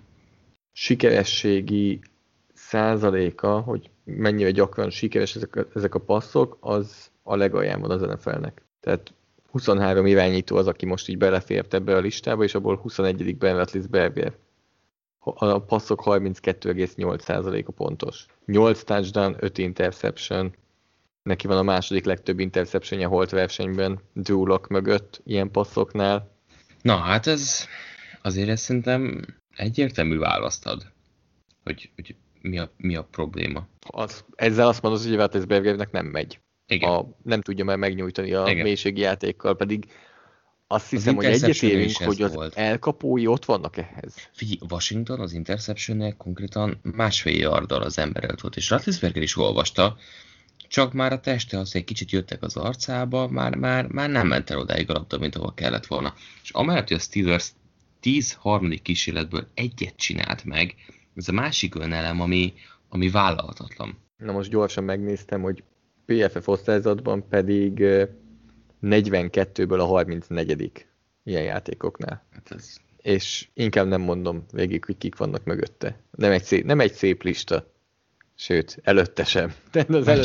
Annyit mondok, hogy előtte lévő 2 irányító ebben a PFF osztályzatokban mélységi passzoknál, az Carson Wentz és Drew Lock. Igen, csak másik oldalon meg, ha őszintén akarunk lenni, egy 38 éves QB-ról beszélünk. Tehát, hogy ezt mindig nem szabad elfelejteni, hogy azért Roethlisberger 5 évvel ezelőtt, 10 évvel ezelőtt liga elit irányító. Igen, ha gonosz akarok lenni, akkor azt mondom, hogy az 5. az Philip Rivers, a második pedig Aaron Rodgers. Jó, igen, de ez nem fenntartható. És azért Philip Rivers, ja, hát igen. Biztos azért, mert ilyen szép technikával dobja. A súlylökő. Igen. A súlylökő. Igen. Hogy tetszett a Buffalo? Szerintem azért ketté kell szedni ezt a meccset. Az egész meccsben a legnagyobb érték az volt, hogy a félidőben fogták és kidobtak mindent, amit az első félidőben akartak csinálni. És azt mondták, hogy új mérkőzés, új célok. És ez mondjuk egy jó edzőre val, nem? Hogy ilyet meg tud csinálni. Óriási húzás. Ki van ott támadó oldalon? Hát Sean McDermott a vezető edző, úgyhogy az ő de ő egy védő mentalitású edző, nem? Ki csinálja a támadó? Úgy működik, Zoli, hogy mondjam, tehát az egy nagyon jó megközelítés, hogyha először úgy gondolkozol offense oldalról, hogy érted, mi van a védelem oldalán. Ők úgy reagálnának rá. Tehát itt minden Sean McDermott. Ő mozgatja a szálakat támadó oldalin is. Így van. Mielőtt még megint a D-ból vonatot elindítod. Hát ez nem elindítom, az meg sem állt. Meg sem egy kis szénért, vagy valami. Tehát ez teljesen más. Tehát az, hogy a második félidőben összekapták magukat, és ez nem egy olyan meccs volt, ahol, és egy elit védelem ellen. Elegendő volt az, hogy ez a 2 drive a második félidőben, 2 nyitó drive, 8 játékból 68 yard, 4 játékból 57 yard, ezzel nagyjából el is döntötték az egészet, és akkor fogták, a meccs utolsó negyedében meg 2 drive-ból 12 percet megettek körülbelül. Mindig szerintem az megint ilyen edzői dolgokat árul el, hogyha gyengeségeket el tudsz tüntetni, és nem nagyon beszéltünk semmikor sem szerintem az idei szezonban, de még talán a tavalyiban sem igazán, a Buffalo Bills támadófaláról, ahol valószínűleg talán Mitch Morse a legjobb játékos, de igazából nem. Tehát most mind az 5 játékos kimenne a szabadügynök piacra, hát azért nem őrülnél meg. Dion Dawkins-tól minimálisan, mert azért baloldali tekülöktől mindig megőrül az ember, vagy a piac, hogyha egy szabadügynök lesz egy kezdő baloldali tekül, aki fiatal is, ahogy te is mondod, 27 éves, de hogy ez nem egy őrületes támadófal, és nem okoz problémát. Teszem hozzá, a futójátéknál igen, tehát a futójátéknál azért kijön, hogy nem tudnak utat nyitni igazából, de nincsen nagyon rá szükségük, pont elég jól megvédik Josh Allen, és lehet amúgy, hogy azért nem beszélünk annyira a támadófalról, mert ugyanaz van, mint Seattle-nél, hogy még hogyha nyomás alatt is van, képes nagy játékokat csinálni az irányító, képes meghosszabbítani a játékot, és nincsen az, hogy ha nyomás alatt van, akkor egyből vége a játéknak. Szerintem az volt egyébként a kulcs sok esetben, hogy TJ Wattot azért Darrell Williams egész jól tartotta. Tehát az, hogy nem verték agyba főbe kívülről ellent, és Morse visszajövetelével, illetve az, hogy a belső hármas egy kicsit rendbe tették a második félidőben, onnantól kezdve elvették a Steelers méregfogát. Tehát onnantól kezdve, hogy nem volt nyomás ellenen az első 2 másodpercben. Illetve rájöttek arra, hogy hát baszki, azért lehet, hogy nálunk van a liga egyik legdinamikusabb elkapója a Dick személyében, tömjük labdával. Nem fogják egy évben megtartani őt. Mennyire jó ez a Buffalo? Szerintem ezen gondolkodtam, én inkább úgy teszem fel a kérdést, ez a Buffalo inkább jó csapat, vagy inkább izgalmas csapat? Szerintem mindkettő. Én tényleg kicsit Szerintem... azt érzem, hogy vannak csapatok, nyilván vannak csapatok, ne tegyünk úgy, bőven vannak csapatok, akik megcáfolnak minket. De úgy érzem, hogy például ez a 2 csapat abszolút nem cáfolta meg azt, amit mondtunk augusztusban róluk, hogy minden az irányító teljesítményen múlik, mert a keretet nézzük akkor, hogyha kivesszük az irányítót belőle, a Pittsburgh és a Buffalo kerete is szerintem top 5, de minimum top 10, de szerintem még annál följebb is van, tehát mondjuk top 5 környékére tenném őket, és akkor ott tartunk, hogy milyen irányító teljesítményt kapunk. Az elmúlt hetekben Josh Allentől kifejezetten jó irányító teljesítményt kaptunk azért, főleg amikor mondjuk meg tudták őt védeni, és egész szezonban is azért eléggé jó teljesítményt kaptunk tőle, és ettől azt mondom, hogy a Buffalo Bills nem csak izgalmas, de jó csapat is. 100%-osan egyetértek. Engem megerősített ez a mérkőzés, ez a Buffalo győzelem, hogy ez a Buffalo már nem csak az a rájátszásba jutok és megyek haza csapat, hanem ez már több. A következő héten Denverbe mennek, oda biztosan nem fognak ellátogatni a rájátszás idején. Ezt a meccset viszont adni fogjuk, úgyhogy erről nem beszélünk. Ahogy a Pittsburgh Steelers AFC északbeli meccsét is a Cincinnati Bengals ellen, akiknek a vezetőedzőjével nem emlékszünk. A harmadik meccs, amiről beszélünk, azt viszont nem tudom ki a vezetőedzőjük. Lehet, hogy van a Cincinnati-nek, lehet, hogy nincs vezetőedzője. Nem tudom, nem emlékszem. Viszont mondom, a harmadik meccsünk az olyan, amit viszont nem felejtünk. Egy jó darabig. Baltimore Ravens 47, Cleveland Browns 42. Hasonló ez valamelyest ahhoz a Kansas City Los Angeles Rams meccshez? Vagy csak annyiban, hogy hétfő esti rangadó volt mindkettő? Kicsit. Tehát, hogy értem, amiért azt mondod, de amikor félidőben még csak 21-14 csak idézőjelben, akkor nem gondoltad azt, hogy másik félidőben még ennyi minden fog történni. Óriási adókapok volt. Többször is azt érezte az ember, hogy a Baltimore Ravens nyerni fog.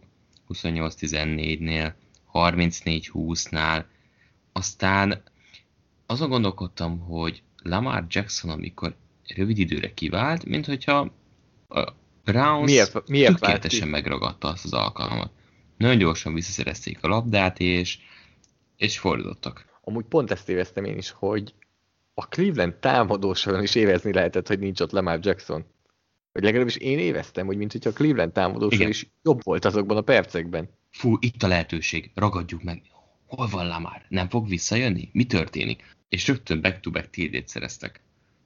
Két olyan drive-ból, ami brutális volt a negyed elején. Tehát az, a 2 drive, az közel majdnem 12 percet ölelt fel a negyedik negyedben. És utána 1:51-nél álltunk a következő Ravens Stadium. Tehát ugye úgy volt végig a drive-nak, hogy 6 perc 33 volt hátra, de az előtte lévő 2 TD, ezt mondom, 12 percet vett el a 34 végéből és 4 elejéből. Tehát ez brutális. Döntést kell, hogy hozzon. a Cleveland Browns, közeledünk oda. A szezon alatt sokszor gondolkoztunk, beszéltünk erről, szezon előtt is beszéltünk erről. Hamarosan döntést kell hozni a Cleveland Brownsnak Baker Mayfield 5. éves opciójáról, hogy lehívja-e. Ugye az első körös játékosoknak a 4 év mellett be van építve egy 5. éves opció, amit a 3. és a 4. év között kell lehívni, és még egy évre azzal a csapat döntés alapján magához lehet láncolni az első körös játékost. Azt gondolom, hogy a Cleveland Brownsnál egyértelmű a döntés, tehát ott nem kell sokat gondolkozni. Bocsánat, a Baltimore Ravensnél egyértelmű a döntés. A Cleveland Brownsnál mindkét irányba szerintem nagyon sokszor állást foglaltak emberek, hogy le kell hívni az opciót, Baker Mayfield-től minél gyorsabban meg kell szabadulni, hogy nehogy magához láncolja a csapat, és ott vele ragadjanak le évekre. Most az elmúlt hetek, hónapok után, a hónapok alatt csak mondjuk 2 hónapot értek, eldőlt ez a kérdés? Én azt gondolom, hogy pont, hogy a legjobb dolgot teheti Baker Mayfield a Browns-szal azzal, hogy van egy 5. éves opciója. Ez a lehető legjobb helyzet. Nem kell elköteleződni az irányító mellett, viszont még egy évet együtt lehetnek. Látszódik a fejlődés. De lehívod akkor. Tehát, hogy most nem kérdés. Volt olyan pillanat szerintem, amikor sokan mondták azt, hogy az 5. évet sem, hanem ameddig még fiatal és így néz ki ez a csapat, gyorsan kell hozni egy új irányítót, akivel gyorsan egy következő ablakot ki lehet kb. Nyitni. Hát ugye az látszott, hogy a szezon korai szakaszában, hogy jó védelmek ellen nem tudott jól futballozni. Baltimore Ravens ellen nyitó meccsen rosszul játszott. Washington Football Team ellen a második héten nem játszott jól. Colts ellen akkor még top volt a Colts védelem, borzasztóan futballozott, és rá egy héttel a Steelers ellen is rosszul futballozott. Úgyhogy ezek a meccsek egyértelmű, hogy a szezon korai szakaszában emlékszünk rá, azért azt mondtuk, hogy Baker Mayfield, hát necces. Ugye az ott azért volt pár meccs, amikor nem hozott túl sok mindent, és nagyon jól visszafogták őt, és nem kellett sokat vállalni, amikor még 100 yardokat passzolt körülbelül, de az elmúlt hetekben jól futballozik Mayfield, és jött is erre egy üzenet egyébként, hogy Odell Beckham Jr. kiválása óta, mint hogyha ő is jobban futballozna. És még nem tartom ezt egyébként teljesen földtől elrugaszkodott gondolatnak. Egyszerűen a rendszer az, hogy mindenkit be tud vonni a játékba, nem kell a szemével folyamatosan keresnie a sztárt, ez rá is jó hatással van. A Peoples Jones felé azért olyan passzokat dobott, ami jól nézett ki.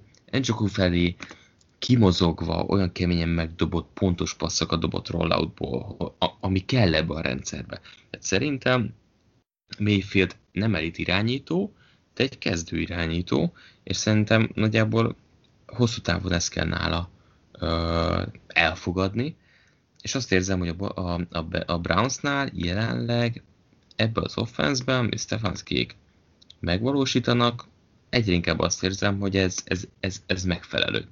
Ebben a pillanatban ment ki egy tweet, bocsánat, hogy félbeszakítalak, mert akkor erre is reflektálhatsz. Ebben a pillanatban ment ki egy tweet, egy 3 betűs elemző cég tette ki, PFF néven. A legmagasabb osztályzat irányítóknak ebben a szezonban a 4. negyedekben és a hosszabbításokban. Tehát csak a 4. negyedet és a hosszabbítást vesszük. Szeretnél tippelni, hogy ki a top 3? Mahomes biztos. Mahomes a második. Nem tudom. Kirk Cousins a harmadik, és Baker Mayfield az első. Az igen. Itt a 4. negyedeket akkor is oda veszik, amikor én garbage time van. Igen. Ja. Nem volt túl sok egyébként azért a Brownsnál idén ilyen. Egyébként, tehát azért ezt hozzá kell tenni. Úgyhogy én látom egyébként azt, hogy mit akarnak belőle kihozni, és a szezon második felében jobban is futballozik Mayfield. És szerinted elengedik valamikor a kezét?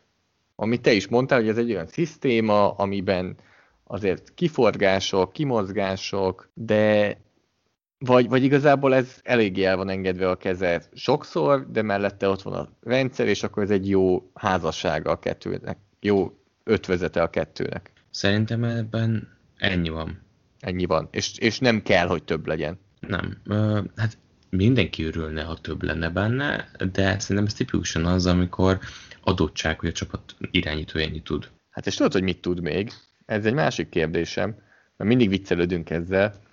de hogyha mondjuk a szezon közepén vagy valamikor, tehát felkészülésen is túl vagy, meccseket játszottál, téged mondjuk edzésen kiküldünk a pályára, hogy dobd el a labdát a lehető legmesszebbre, amennyire tudod, szerinted meddig tudod eldobni? Itt arra gondolsz, hogy túldobta a pályán a Hail Mary-t? 75 yardot passzolt.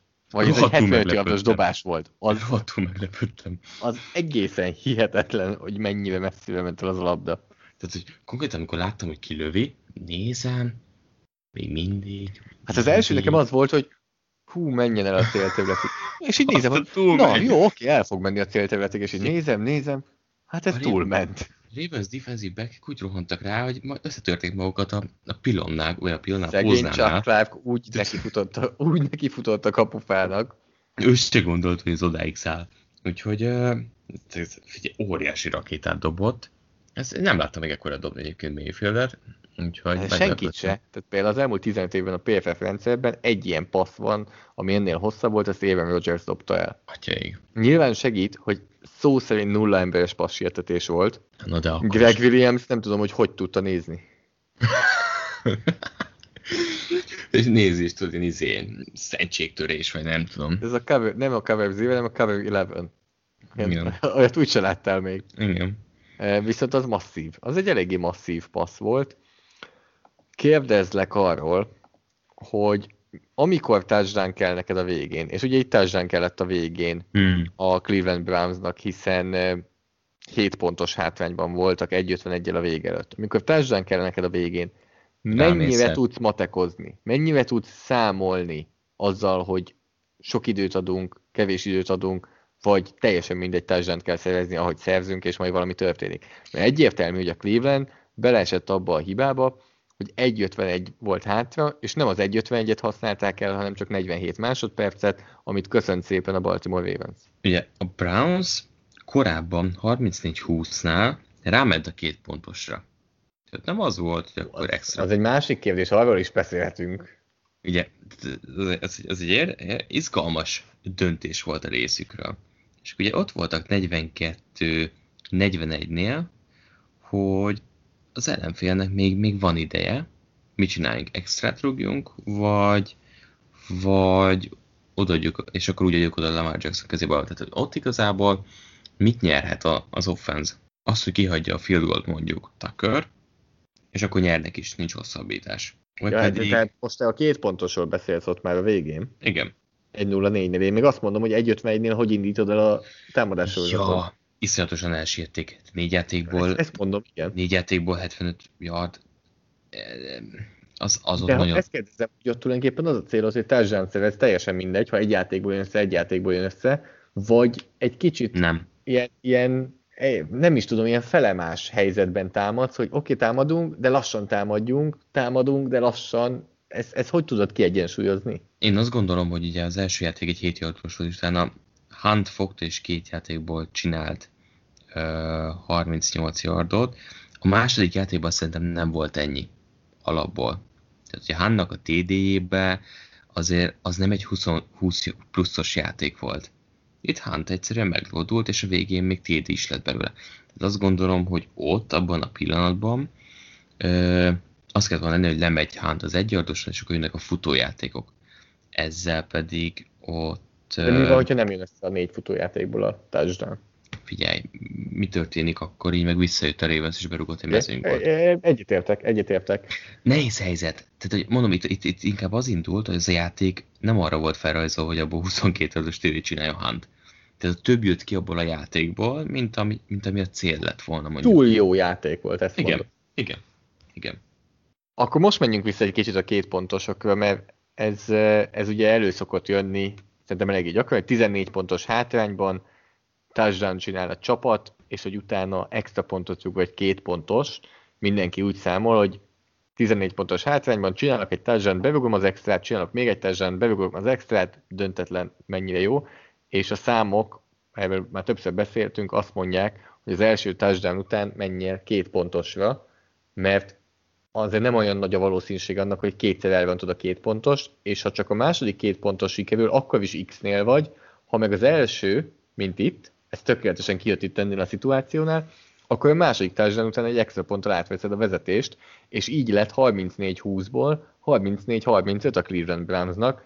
Kevin Stefanski megmutatta azért azt, hogy az analitikát eléggé szereti, és teszem hozzá ezen a meccsen, amikor a modellek azt mondták, hogy negyedik kísérletől neki kell menni, mind a két csapat mindig neki ment. Nem hoztak rossz döntést negyedik kísérletes szituációnál. És vissza is jött, tehát hogy itt igazából... Két okos csapat. Igen. És jó volt nézni, és ez az első, ami eszembe jut, amikor elkezdtek rámenni a negyedik kísérletekre. Ráment agresszíven a Browns nagyjából a félpálya környékén negyedik kísérletre. Tehát azért ilyen szempontból tök rossz, hogy azt mondjuk, hogy merész csapat. De inkább azt mondom, hogy nem konzervatív. Okos, logikus döntéseket hozó. És ült mellé a játékhívás. Itt ugye van egy meccsnek, amit mindig mondok az analitika mellé, van egy ilyen flowja a meccsnek. És ennek a meccsnek az volt, hogy itt több mint 80 pont fog születni. Tehát itt még feljebb is tolod a meccs közbeni döntést, mint edző, amit nem csak a százalékok jönnek, de azzal mondjuk, hogy 50%-ra kijön, hogyha rámegyek negyedikre, vagy nem.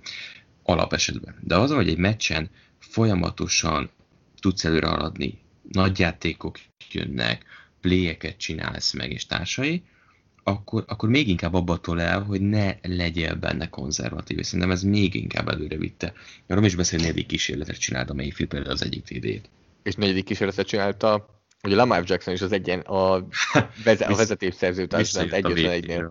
Viccet a vécéről, és azonnal megkönnyebbülve egy TD-t csinált. Sokat elárul, hogy John Harbaugh azzal fogadta Stefanskit a pálya közepén a kézfogásán a végén, hogy ez volt az NFL történetének egyik legjobb meccse. Tehát, hogy egyből tudta, mint vége lett a meccsnek. Nyilván ő könnyebben mondja ezt úgy, hogy nyertek, mint Stefanski, aki kikapott. Másik kérdésem, kinti meccs... meccs... mondta is Stefanski, hogy nem érdekli őt nagyon ez ja, igen, a szépségpontok. A szépség tapasz, igen. Kinti meccs, este, szél, eső, hideg, stb.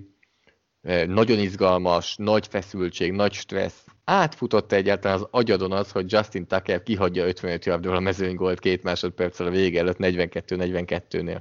Nem. Egészen elképesztő a csávó. Tehát ő minden idők legjobb dugója. 55-ről. Tehát minden szám is azt mondja, és ez az, amikor a Sam Test is azt mondja, csak nézed őt minden héten. Tehát tényleg ő minden idők legjobb rugójátékosa. Elképesztő. Nincs még egy rugó az NFL-ben jelenleg, és soha nem is volt, akinél 55 yardnál nem izgultál volna egy kicsit. Itt meg nagyon meglepődtél volna, hogyha kihagyja. És még nagyon fiatal, szemtelenül fiatal. 31 éves csak.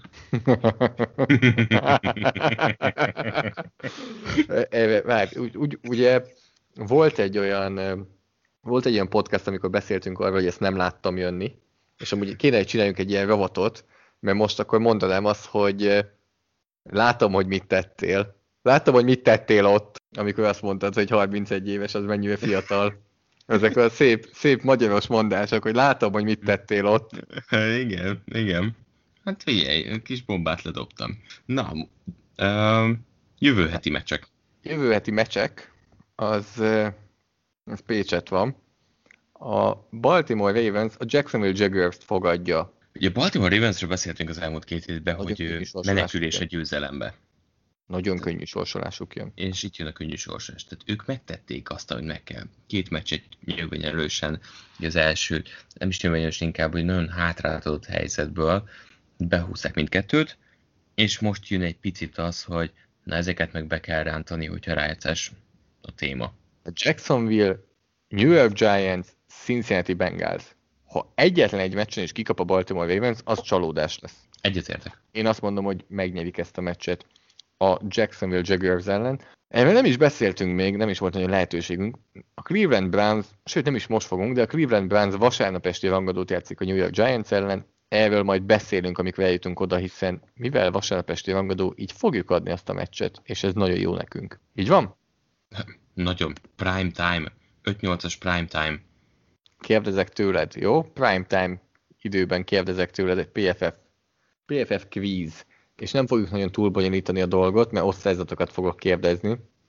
Sőt, igazából megadom neked a lehetőséget. Én egy pozícióra gondoltam, de ha gondolod, akkor választhatsz, hogy melyik pozíció grédjei alapján akarod, hogy kik a legjobbak, irányítót nem mondhatsz. Mire gondoltál? Én a safety-re. Jó. Válasz más. Nem, ez tetszik. Akkor itt van előttem 63 safety, akik minimum 460 snappet játszottak ebben a szezonban. Egyben biztos vagyok, 100%-ig biztos vagyok, hogy top 5-ben lesz, ő Jesse Bates. Ő az első, és még kifejezetten nagy különbséggel a másodiktól. Tehát ő az egyetlen kifejezetten elite safety az NFL-ben, és az egyetlen dolog, ami miatt érdemes nézni a Cincinnati Bengals-t, amióta megsérült Joe Burrow.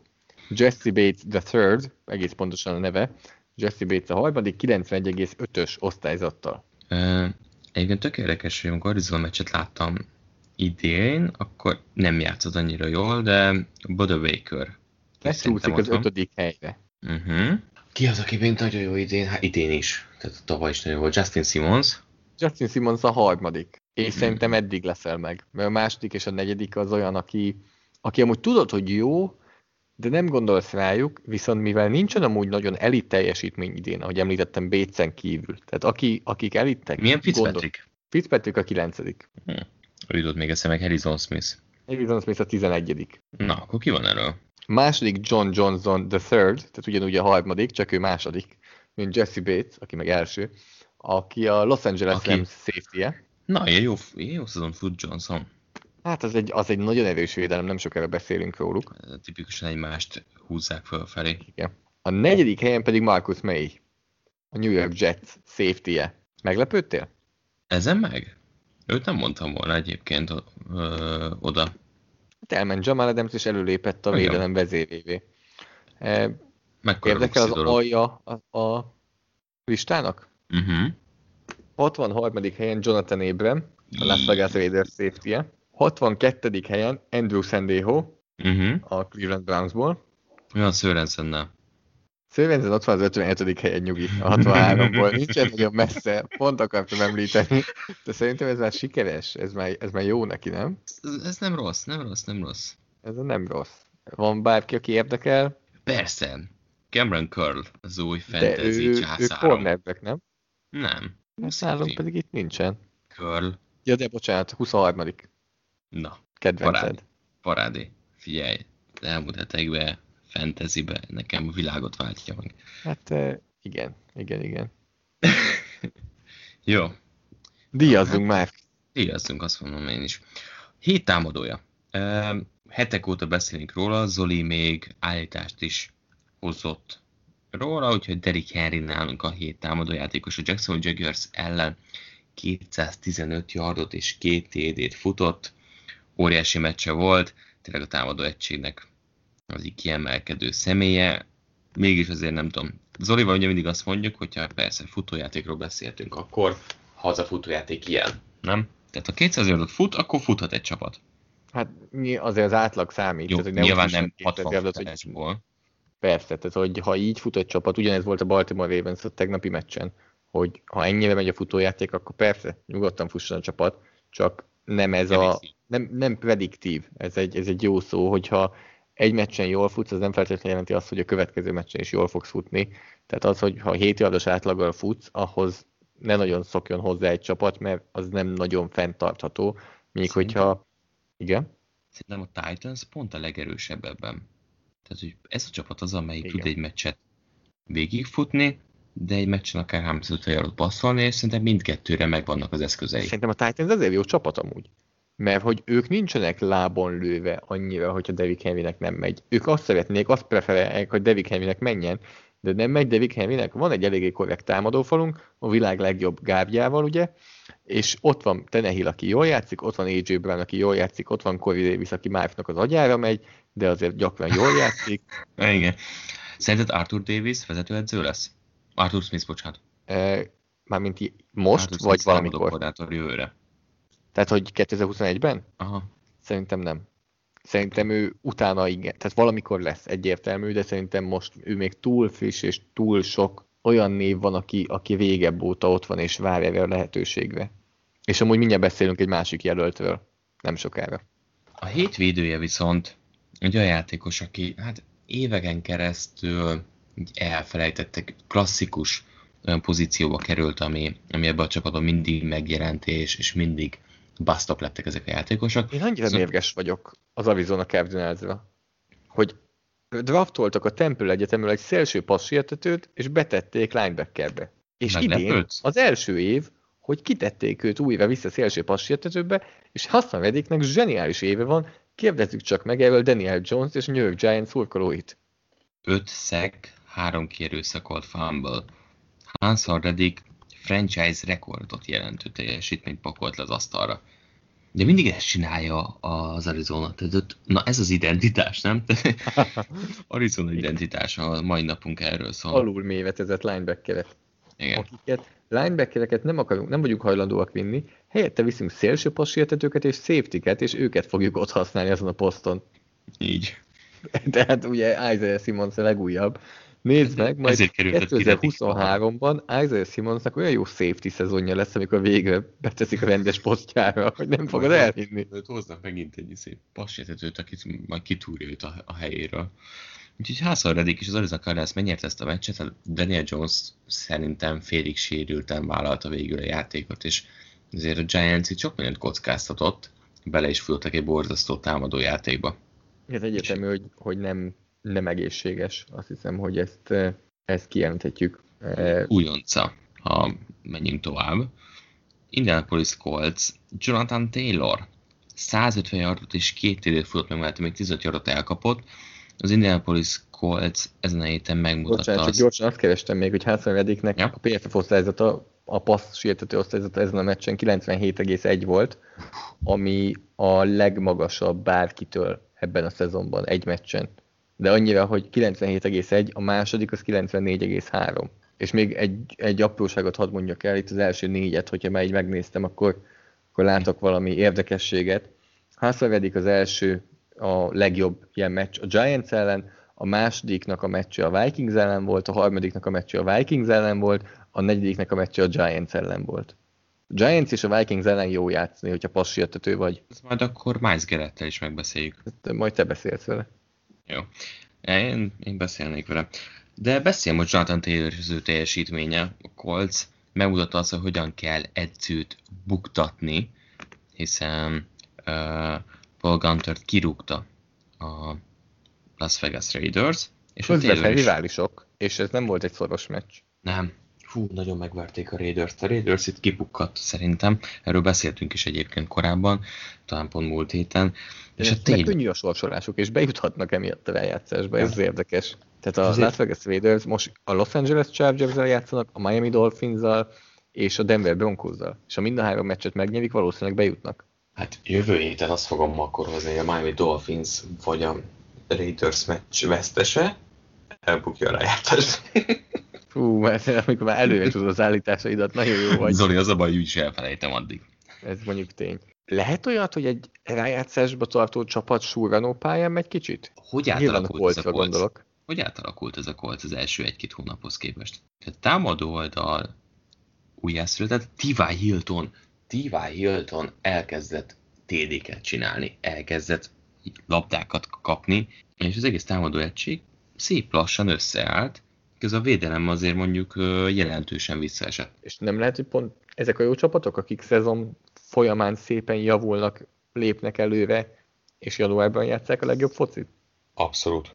Ezért karcos az, hogy a Steelers 2 meccset bukott. Ezt pont ezt akartam mondani, hogy jövő héten, 16. héten lesz egy Pittsburgh-Indianapolis Colts meccs, és különböző irányokból fognak találkozni a csapatok. Igen, úgyhogy a Colts az nagyon szépen a alulról építkezve csúszik egyre följebb. 7 edzője, az szintén egy olyan ember, akit úgy emlegetnek, hogy akár jelölt lehet 2021-ben vezetőedzői pozícióra, és szintén egy fiatal edzőről beszéltünk, hiszen még csak 38 éves, sőt, 5 napja lett 38 éves, ugye ez félig szülinapi ajándék ez a díj, amit adunk neki.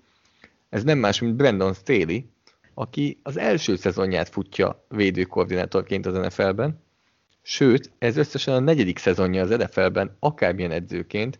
Vic Fangio vitte 2017-ben Chicagóba linebacker edzőnek, vitte magával tovább Denverbe linebacker edzőnek, és Sean McVay köszönte szépen elhozta Wade Phillips utódjának, és az egyik leginnovatívabb védelmet rakta össze, mindenkinek ajánlom, a PFF-en van egy jó cikk, még talán 1 hónappal ezelőttről, ahol Seth Galina kollégám leírja, hogy Brandon Staley miben innovatív, és miben húzott újat, és hogyan védekezik egy egyetemi sémával az NFL-ben, és hogy ez miért működik, és miért lepheti meg az ellenfelek támadósorait, és nagyon ajánlom mindenkinek tényleg ennek az elolvasását, szerintem egy jó cikk, és megmutatja, hogy Brandon Staley tényleg kockáztatott, de Sean McVay is, hogy őt hozta, és mind a kettőjüknek úgy néz ki, hogy bejön, mert a Los Angeles Ramsey az egyik legjobb védelem az NFL-ben, és Cam Newtont és a New England Patriotsot teljesen szétszették. Hát és ide nem csak őket szedték szét, tehát azért kemény pass-rush, nagyon jó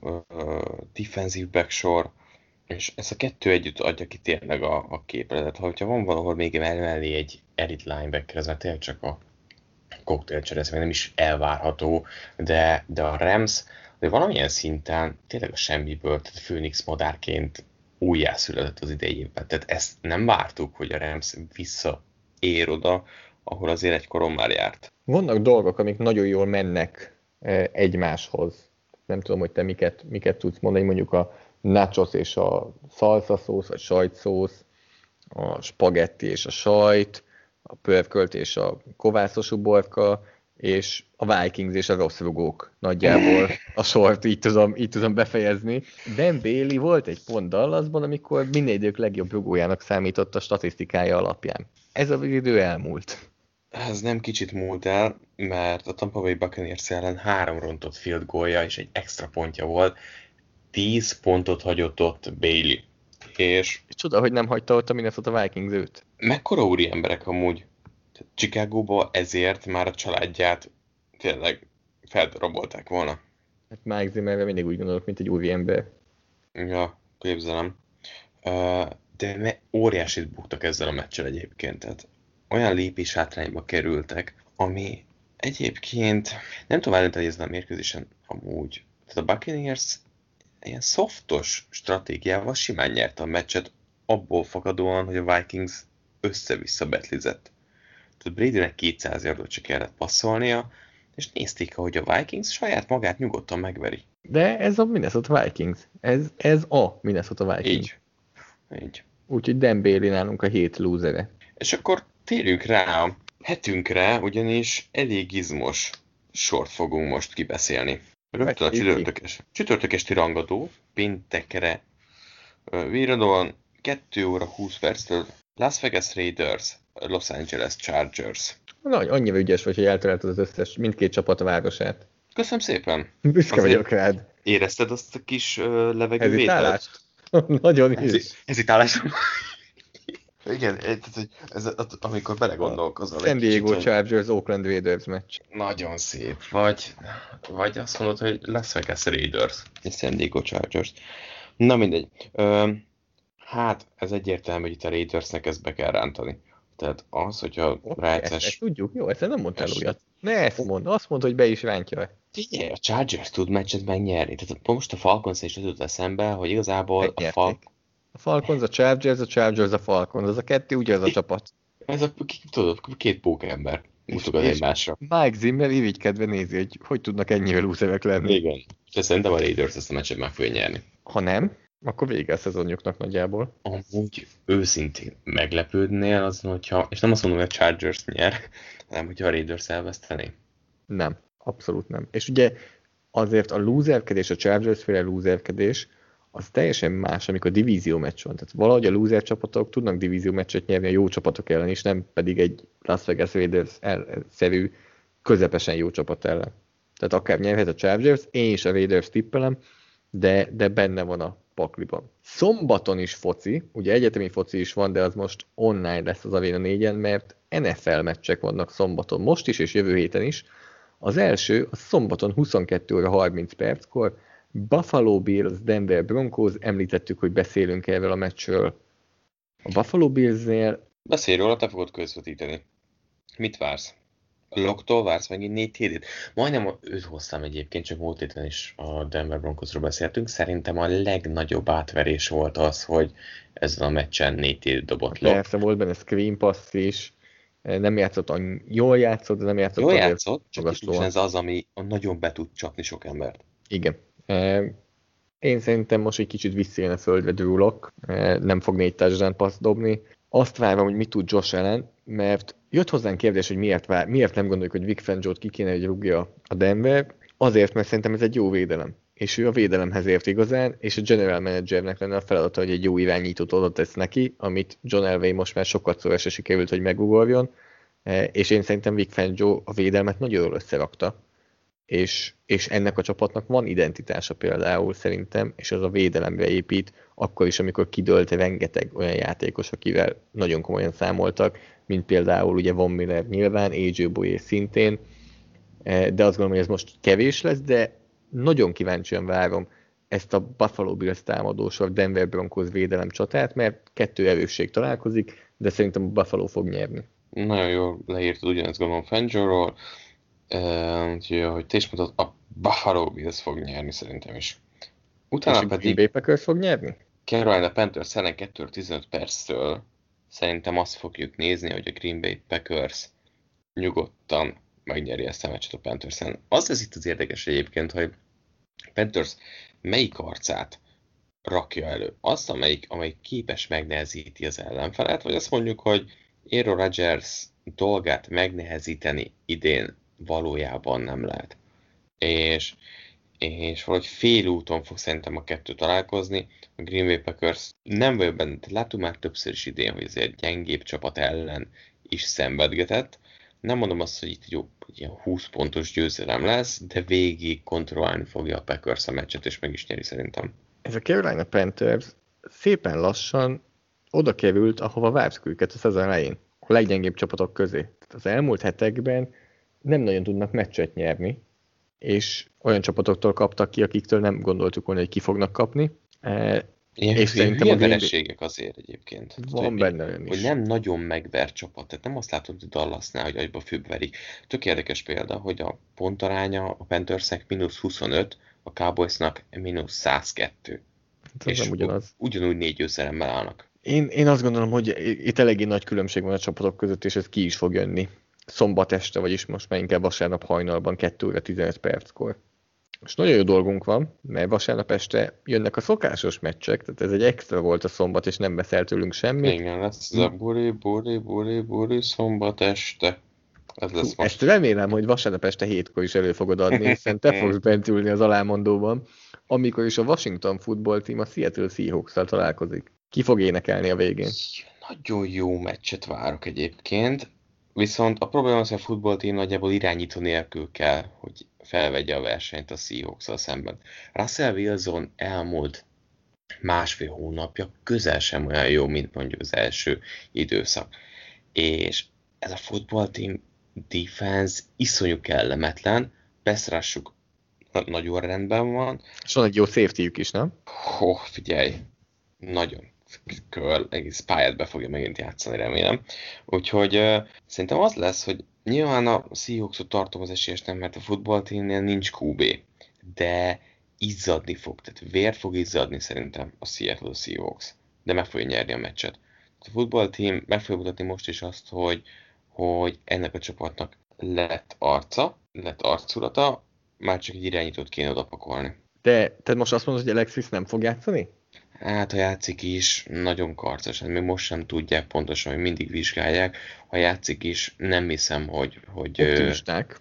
Igen. Szerintem nagyon hozzáteszem, hogy azért egészséges Alex Smith-szel sem nagyon erős ez a Washington Football Team támadósora. De nélküle. Nem mondom, hogy Alex Smith hibája, de azt sem mondom, hogy Alex Smith sokat segít rajta.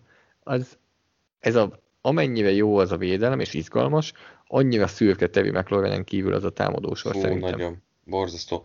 Még a Gibson izgalmas is. Én nem tudom, hogy ő is például játszik vagy sem, mert a múlt hetet kihagyta, hogy ott nagylábú sérülés miatt, de hogy nagyon, nagyon szürke, ahogy te is mondtad, és ez kevés lesz. De a Football Teamnek amúgy nem is kell nagyon a meccs. Vagy hát nyilván jó lenne, hogyha nyernének, de még akkor is a belső íven lesznek a csoportgyőzelemért, hogyha kikapnak a Seattle Seahawks-tól, és szerintem ki is kapnak, és nyer a Seattle.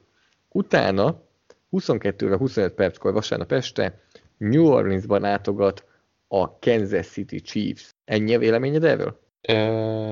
Nagyon érdekes, amit mondok, de egy kicsit igen. Valamiért Nem azt vonz, gondolom. nem dobog hevesebben a szíved, amikor meglátod ezt a két alakulatot? Valamiért kéne, de nem történik meg. És a Drew Egyszerű. Brees lenne? Dübörögne. Te te nem vagy rajta a Igen. Taysom Hill vonaton. Nem, egyáltalán nem. És a Saintsnek a legnagyobb luxi az, hogy belefér, hogy Taysom Hill irányítson. Amúgy kérdés, hogy belefér, mert ugye nekik az lenne a cél, hogy első kiemeltek legyenek, és ezt most így elbukni látszanak. Amikor Taysom Hill látom a pályán, mindig... Elkapcsolsz. Nem. Ne, az nem kapcsolok el, hanem Rákláb úrnak a kérdései jönnek velem szemben, hogy Akkor nem miért. vagy olyan, mint Thierry Henry. Nem tudom, hogy ezt olvastad, amit Patrice Evra mondott, Nem. hogy ugye Chaka a csapatkapitánya az Arsenalnak, Hát, és hogy Cséka. áthívta, igen, szép volt, és hogy áthívta Evra Henryt, vagy Henry Evrát meccset nézni, bekapcsolták az Arsenal meccset, Chaka volt a csapatkapitány, vezette ki a csapatot a pályára, Henry kikapcsolta a tévét, hogy ő nem néz úgy meccset, hogyha ő a csapatkapitány a volt csapatának. Komolyan. Hát És ezt Evra- mondta Evra. És akkor Evra mondta neki, hogy csak azért is visszakapcsolta a tévét. Na tehát te hogy viselkedsz, amikor meglátod Taysom Hillt? Nem jövök lázba. Az a baj, hogy mert az eszembe a Saintsnél, hogy a feladatuk, minden jobb helyen jussanak be, jöjjön formába az összes célpontjuk, Kamara pihenjen amennyit csak lehet, és jöjjön vissza Breeze és futballozzon jól. Ez az egyetlen egy cél. Oké, de ha Breeze nélkül egy Taysom Hill-lel megverik a Kansas City Chiefs, az nem ad egy óriási lökés januárra? Dehogy nem. Ugye nem beszéltünk arról, hogy kikaptak az Eagles-től, és azt gondolom, ez tipikusan az a meccs volt, amikor egy irányító ellen, aki még nem játszott szinte NFL meccset, nem tudtak mit kezdeni, nem voltak felkészülve rá, meg mindig van egy ilyen meccs. Tehát én ezt azért így nagyobb egy ilyen keretbe foglalnám. Ha megverik a Chiefs-t, az egy óriási lökés a csapatnak. És megint azt mutatja, hogy ez a csapat mennyire komplett, de ha kikapnak, semmivel se fog nálam lejjebb menni az értéke ennek a jelenlegi New Orleansnak. Ez a csapat rohadt jó. De jelenleg egy nem irányítóval irányítanak. És kikapnak? Igen. Én is azt gondolom, hogy a Kansas City Chiefs nyerni fog, és amúgy furcsa, mert ez egy olyan meccs lesz, ahol a hazai pálya nem tudom, hogy mekkora előny lesz, mert Dome-ban játszani bent ennek a Chiefs támadósornak talán nagyobb segítség, mint a New Orleansnak. Igen. Zavarni nem fogja. És akkor a vasárnap esti rangadó, senki nem gondolta volna szeptemberben, hogy egy Dallas Cowboys San Francisco 49ers meccset elmozdítanak a vasárnap esti idősávból azért, hogy a New York Giants Cleveland Browns találkozót tegyék oda. Te gondoltad volna? Nem, nagyon nem. Tehát az, hogy ez a Giants primetime-ot játszik, hát Ez amúgy kemény. kicsit megtévesztő. Tehát megint egy kicsit azért megtévesztő. A Giants múlt héten nagyon elindult a vonat, hogy Joe Judge legyen az évedzője, kisiklott. Vakvágányra ért az Arizona Cardinals ellen eléggé gyorsan. Nagyon gyorsan. És ez egy kicsit megtévesztő azért az, hogy a Giants ott van a csoportgyőzelemhez közel, mert a mérlegük viszont annyira nem erős. Igen. Azért a Giants most egy kicsit visszaszállt a földre, én azt gondolom. Egy kicsit. Jonesnak egészségesebbnek kell lenni, és azért ehhez többet kell hozzátenni. Szerintem a Cleveland Browns ezt be fogja szépen húzni. Annyi, ami érdekes lesz, hogy a Browns azért a futójátékra épít. Ez a Giants defense azért túl sok lehetőséget a futójátéknak nem hagy. Kelleni fog még egy kicsit azért, mert középen nagyon erős ez a védőfal, ebben egyetértek, viszont pont, hogy szélek, és ez a Cleveland Browns a szélre szeret futni. Tehát ilyen szempontból pont, hogy meglepő módon szerintem még fekszik is kicsit a Brownsnak ez a matchup, viszont a Cleveland Browns féltjük egy kicsit attól, hogy a kötelező meccseket be tudják-e húzni? Vannak ők már azon a szinten, hogy a kötelező meccseket magabiztosan megnyerjék? Szerintem már igen. Én is azt mondom, Stefanski hogy a Cleveland fog nyerni. Meggyőzött Stefanski így szép lassan. Én is azt mondom, hogy a Cleveland fog nyerni, úgyhogy mindketten erre tippelünk. Még 2 AFC Észak csapatot fogunk látni hétfő este, december 22-én kedd hajnalban, 2 óra 15 perckor, Cincinnati Bengals, Pittsburgh Steelers. Van-e jobb ellenfél a Jetsen és a Jacksonville-en kívül a Steelersnek arra, hogy egy kicsit visszanyerje a lendületét? Hát a Bengals tökéletes ellenfél erre. Nincs irányító. Sima lesz? Csak ez a kérdés, hogy most nyugványelős lesz, húzzák be, vagy pedig annál azért egyszerűbb. Szerintem valahogy félúton, egy ilyen jó kontrollált, igen. Big Belignek valahogy vissza kell jönni. Szerintem a Pittsburgh meg fogja most mutatni, hogy az elmúlt 1-2 hétben egy kicsit hirtelen alulértékelték őket, és korán temették őket, és ők azért még mindig egy jó csapat, és szerintem kifejezetten magabiztosan és csúnyán meg fogják verni a Cincinnati Bengals-t ezen a meccsen. Te is akkor Pittsburgh-re tippelsz, gondolom? Igen. Úgyhogy ez volt a Fourth and Long erre a hétre. Elmondjuk a szokásos elérhetőségeinket, illetve azt, hogy az nflkönyv.hu címen tudjátok megrendelni Galuska és Ricsi könyvét, amit mindenkinek még egyszer nagyon ajánlunk. Azt is ajánljuk, hogy kövessétek be a Facebook oldalunkat, a Fourth and Longot, ahol mindig megosztjuk a podcastot, és tervezünk majd valami extra tartalmakat is azért a következő időszakban. Emellett tudtok minket hallgatni Spotify-on, Soundcloud-on és iTunes-on, hogyha mindenhol csillagozzátok, értékelitek, vagy feliratkoztok a podcastra, ezt mi nagyon megköszönjük. Soundcloud-on is például olvasunk kommenteket olvasunk Twitteren, és ahol Márkot elérhetitek a Bencsics 05 néven, engem a PFF Alson Zoltán néven, és akkor így összesen 7 meccset adunk majd a 16-ból ezen a héten, úgyhogy ezen a héten karácsonyfa díszítés mellé nagyon jó program a háttérben az NFL meccsek nézése, és egy héttel közelebb kerültünk a rájátszáshoz, ami most már tényleg tapintásnyira van, vagy karnyújtásnyira van, nagyon közel van a rájátszás, és szerintem ezt nem beszéltük már, de akartam neked írni, hogy így érzed, hogy egyre inkább nő a tét, és jobbak a meccsek, és nagyobb a tét minden meccsen. Hát ez a mostani Baltimore Ravens-Browns meccs egy kicsit visszahozta az idei szezonban vetett hitemet. Tehát ez egy új lendületet adott, és én ezt is várom, igen, hogy elindul fölfelé, és egyre több jó meccs lesz. És hát ne aggódjatok, mert mi is jövünk még karácsony előtt ugyanígy jövő héten. Beigli mellé. Beigli mellé, még a finom karácsonyi ételek között, mert azért a NFL nélkül sem lesz karácsony. Úgyhogy jövő héten is találkozunk szokott időben, helyen, formátumban veletek. Sziasztok! Sziasztok!